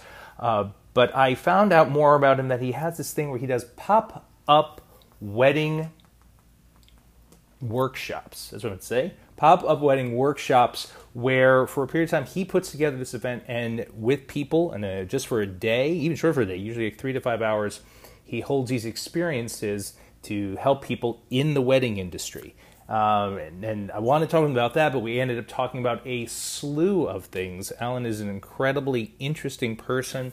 We touched upon a variety of topics, and I can't wait to share the interview with you. Here is Alan Berg on the Return on Experience podcast. Hey everybody, welcome back to the Return on Experience podcast. I'm your host, David Brownstein. I missed you. Welcome to Season 2. So, just to let you know, maybe little changes of what would be typical of Return on Experience. We had an opportunity to go through it with a lot of the episodes and really enjoyed it. What we're probably going to make a transition to, considering that the experience world has taken a little bit of a turn right now, is that we're just really going to focus on people who are creating the experiences. As much as we love to talk to audience members, hopefully we're going to get to those elements. For Season 2, we are just going to try reaching out to the creators and developers of event experiences. A lot of them are happening online now. Some are in person. Most of them are online, where we try to give you a nice little mix of it. So that's going to be a little bit of change of what's happening. And a definite change started on this one with our guest today, Mr. Alan Berg. Now, Alan Berg is one of the premier speakers of people in the wedding industry. And he actually created a thing. I found him for another event called Wedding Pro Core, which is he's going to be speaking at on Thursday, the day this podcast drops. But I found out more about him that he has this thing where he does pop-up wedding workshops. That's what I'd say. Pop-up wedding workshops where for a period of time he puts together this event and with people and just for a day, even short for a day, usually like 3 to 5 hours, he holds these experiences to help people in the wedding industry. And I want to talk about that, but we ended up talking about a slew of things. Alan is an incredibly interesting person. We touched upon a variety of topics, and I can't wait to share the interview with you. Here is Alan Berg on the Return on Experience podcast. Hey everybody, welcome back to the Return on Experience podcast. I'm your host, David Brownstein. I missed you. Welcome to Season 2. So, just to let you know, maybe little changes of what would be typical of Return on Experience. We had an opportunity to go through it with a lot of the episodes and really enjoyed it. What we're probably going to make a transition to, considering that the experience world has taken a little bit of a turn right now, is that we're just really going to focus on people who are creating the experiences. As much as we love to talk to audience members, hopefully we're going to get to those elements. For Season 2, we are just going to try reaching out to the creators and developers of event experiences. A lot of them are happening online now. Some are in person. Most of them are online, where we try to give you a nice little mix of it. So that's going to be a little bit of change of what's happening. And a definite change started on this one with our guest today, Mr. Alan Berg. Now, Alan Berg is one of the premier speakers of people in the wedding industry. And he actually created a thing. I found him for another event called Wedding Pro Core, which is he's going to be speaking at on Thursday, the day this podcast drops. But I found out more about him that he has this thing where he does pop-up wedding workshops. That's what I'd say. Pop-up wedding workshops where for a period of time he puts together this event and with people and just for a day, even short for a day, usually like 3 to 5 hours, he holds these experiences to help people in the wedding industry. And I want to talk about that, but we ended up talking about a slew of things. Alan is an incredibly interesting person. We touched upon a variety of topics, and I can't wait to share the interview with you. Here is Alan Berg on the Return on Experience podcast. Hey everybody, welcome back to the Return on Experience podcast. I'm your host, David Brownstein. I missed you. Welcome to Season 2. So, just to let you know, maybe little changes of what would be typical of Return on Experience. We had an opportunity to go through it with a lot of the episodes and really enjoyed it. What we're probably going to make a transition to, considering that the experience world has taken a little bit of a turn right now, is that we're just really going to focus on people who are creating the experiences. As much as we love to talk to audience members, hopefully we're going to get to those elements. For Season 2, we are just going to try reaching out to the creators and developers of event experiences. A lot of them are happening online now. Some are in person. Most of them are online, where we try to give you a nice little mix of it. So that's going to be a little bit of change of what's happening. And a definite change started on this one with our guest today, Mr. Alan Berg. Now, Alan Berg is one of the premier speakers of people in the wedding industry. And he actually created a thing. I found him for another event called Wedding Pro Core, which is he's going to be speaking at on Thursday, the day this podcast drops. But I found out more about him that he has this thing where he does pop-up wedding workshops. That's what I'd say. Pop-up wedding workshops where for a period of time he puts together this event and with people and just for a day, even short for a day, usually like 3 to 5 hours, he holds these experiences to help people in the wedding industry. And I want to talk about that, but we ended up talking about a slew of things. Alan is an incredibly interesting person. We touched upon a variety of topics, and I can't wait to share the interview with you. Here is Alan Berg on the Return on Experience podcast. Hey everybody, welcome back to the Return on Experience podcast. I'm your host, David Brownstein. I missed you. Welcome to Season 2. So, just to let you know, maybe little changes of what would be typical of Return on Experience. We had an opportunity to go through it with a lot of the episodes and really enjoyed it. What we're probably going to make a transition to, considering that the experience world has taken a little bit of a turn right now, is that we're just really going to focus on people who are creating the experiences. As much as we love to talk to audience members, hopefully we're going to get to those elements. For Season 2, we are just going to try reaching out to the creators and developers of event experiences. A lot of them are happening online now. Some are in person. Most of them are online, where we try to give you a nice little mix of it. So that's going to be a little bit of change of what's happening. And a definite change started on this one with our guest today, Mr. Alan Berg. Now, Alan Berg is one of the premier speakers of people in the wedding industry. And he actually created a thing. I found him for another event called Wedding Pro Core, which is he's going to be speaking at on Thursday, the day this podcast drops. But I found out more about him that he has this thing where he does pop-up wedding workshops. That's what I'd say. Pop-up wedding workshops where for a period of time he puts together this event and with people and just for a day, even short for a day, usually like 3 to 5 hours, he holds these experiences to help people in the wedding industry. And I want to talk about that, but we ended up talking about a slew of things. Alan is an incredibly interesting person. We touched upon a variety of topics, and I can't wait to share the interview with you. Here is Alan Berg on the Return on Experience podcast. Hey everybody, welcome back to the Return on Experience podcast. I'm your host, David Brownstein. I missed you. Welcome to Season 2. So, just to let you know, maybe little changes of what would be typical of Return on Experience. We had an opportunity to go through it with a lot of the episodes and really enjoyed it.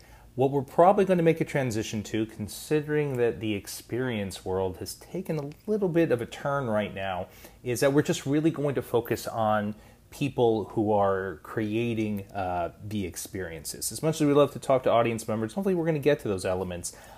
For Season 2, we are just going to try reaching out to the creators and developers of event experiences. A lot of them are happening online now.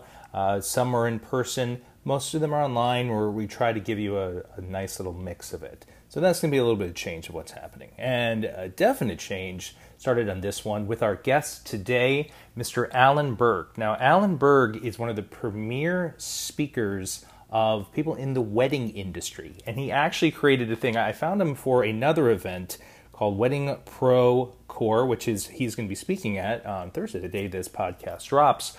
But I found out more about him that he has this thing where he does pop-up wedding workshops. That's what I'd say. Pop-up wedding workshops where for a period of time he puts together this event and with people and just for a day, even short for a day, usually like 3 to 5 hours, he holds these experiences to help people in the wedding industry. And I want to talk about that, but we ended up talking about a slew of things. Alan is an incredibly interesting person. We touched upon a variety of topics, and I can't wait to share the interview with you. Here is Alan Berg on the Return on Experience podcast. Hey everybody, welcome back to the Return on Experience podcast. I'm your host, David Brownstein. I missed you. Welcome to Season 2. So, just to let you know, maybe a little changes of what would be typical of Return on Experience. We had an opportunity to go through it with a lot of the episodes and really enjoyed it. What we're probably going to make a transition to, considering that the experience world has taken a little bit of a turn right now, is that we're just really going to focus on people who are creating the experiences. As much as we love to talk to audience members, hopefully we're going to get to those elements. For Season 2, we are just going to try reaching out to the creators and developers of event experiences. A lot of them are happening online now.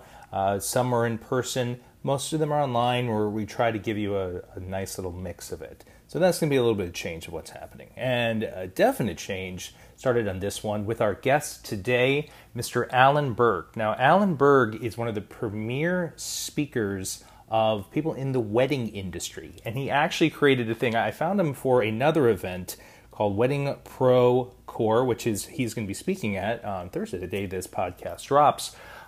But I found out more about him that he has this thing where he does pop-up wedding workshops. That's what I'd say. Pop-up wedding workshops where for a period of time he puts together this event and with people and just for a day, even short for a day, usually like 3 to 5 hours, he holds these experiences to help people in the wedding industry. And I want to talk about that, but we ended up talking about a slew of things. Alan is an incredibly interesting person. We touched upon a variety of topics, and I can't wait to share the interview with you. Here is Alan Berg on the Return on Experience podcast. Hey everybody, welcome back to the Return on Experience podcast. I'm your host, David Brownstein. I missed you. Welcome to Season 2. So, just to let you know, maybe a little changes of what would be typical of Return on Experience. We had an opportunity to go through it with a lot of the episodes and really enjoyed it. What we're probably going to make a transition to, considering that the experience world has taken a little bit of a turn right now, is that we're just really going to focus on people who are creating the experiences. As much as we love to talk to audience members, hopefully we're going to get to those elements. For Season 2, we are just going to try reaching out to the creators and developers of event experiences. A lot of them are happening online now. Some are in person. Most of them are online, where we try to give you a nice little mix of it. So that's going to be a little bit of change of what's happening. And a definite change started on this one with our guest today, Mr. Alan Berg. Now, Alan Berg is one of the premier speakers of people in the wedding industry. And he actually created a thing. I found him for another event called Wedding Pro Core, which he's going to be speaking at on Thursday, the day this podcast drops. But I found out more about him that he has this thing where he does pop-up wedding workshops. That's what I'd say. Pop-up wedding workshops where for a period of time he puts together this event and with people and just for a day, even short for a day, usually like 3 to 5 hours, he holds these experiences to help people in the wedding industry. And I want to talk about that, but we ended up talking about a slew of things. Alan is an incredibly interesting person.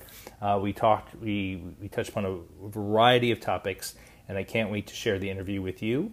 Here is Alan Berg on the Return on Experience podcast. Hey everybody, welcome back to the Return on Experience podcast. I'm your host, David Brownstein. I missed you.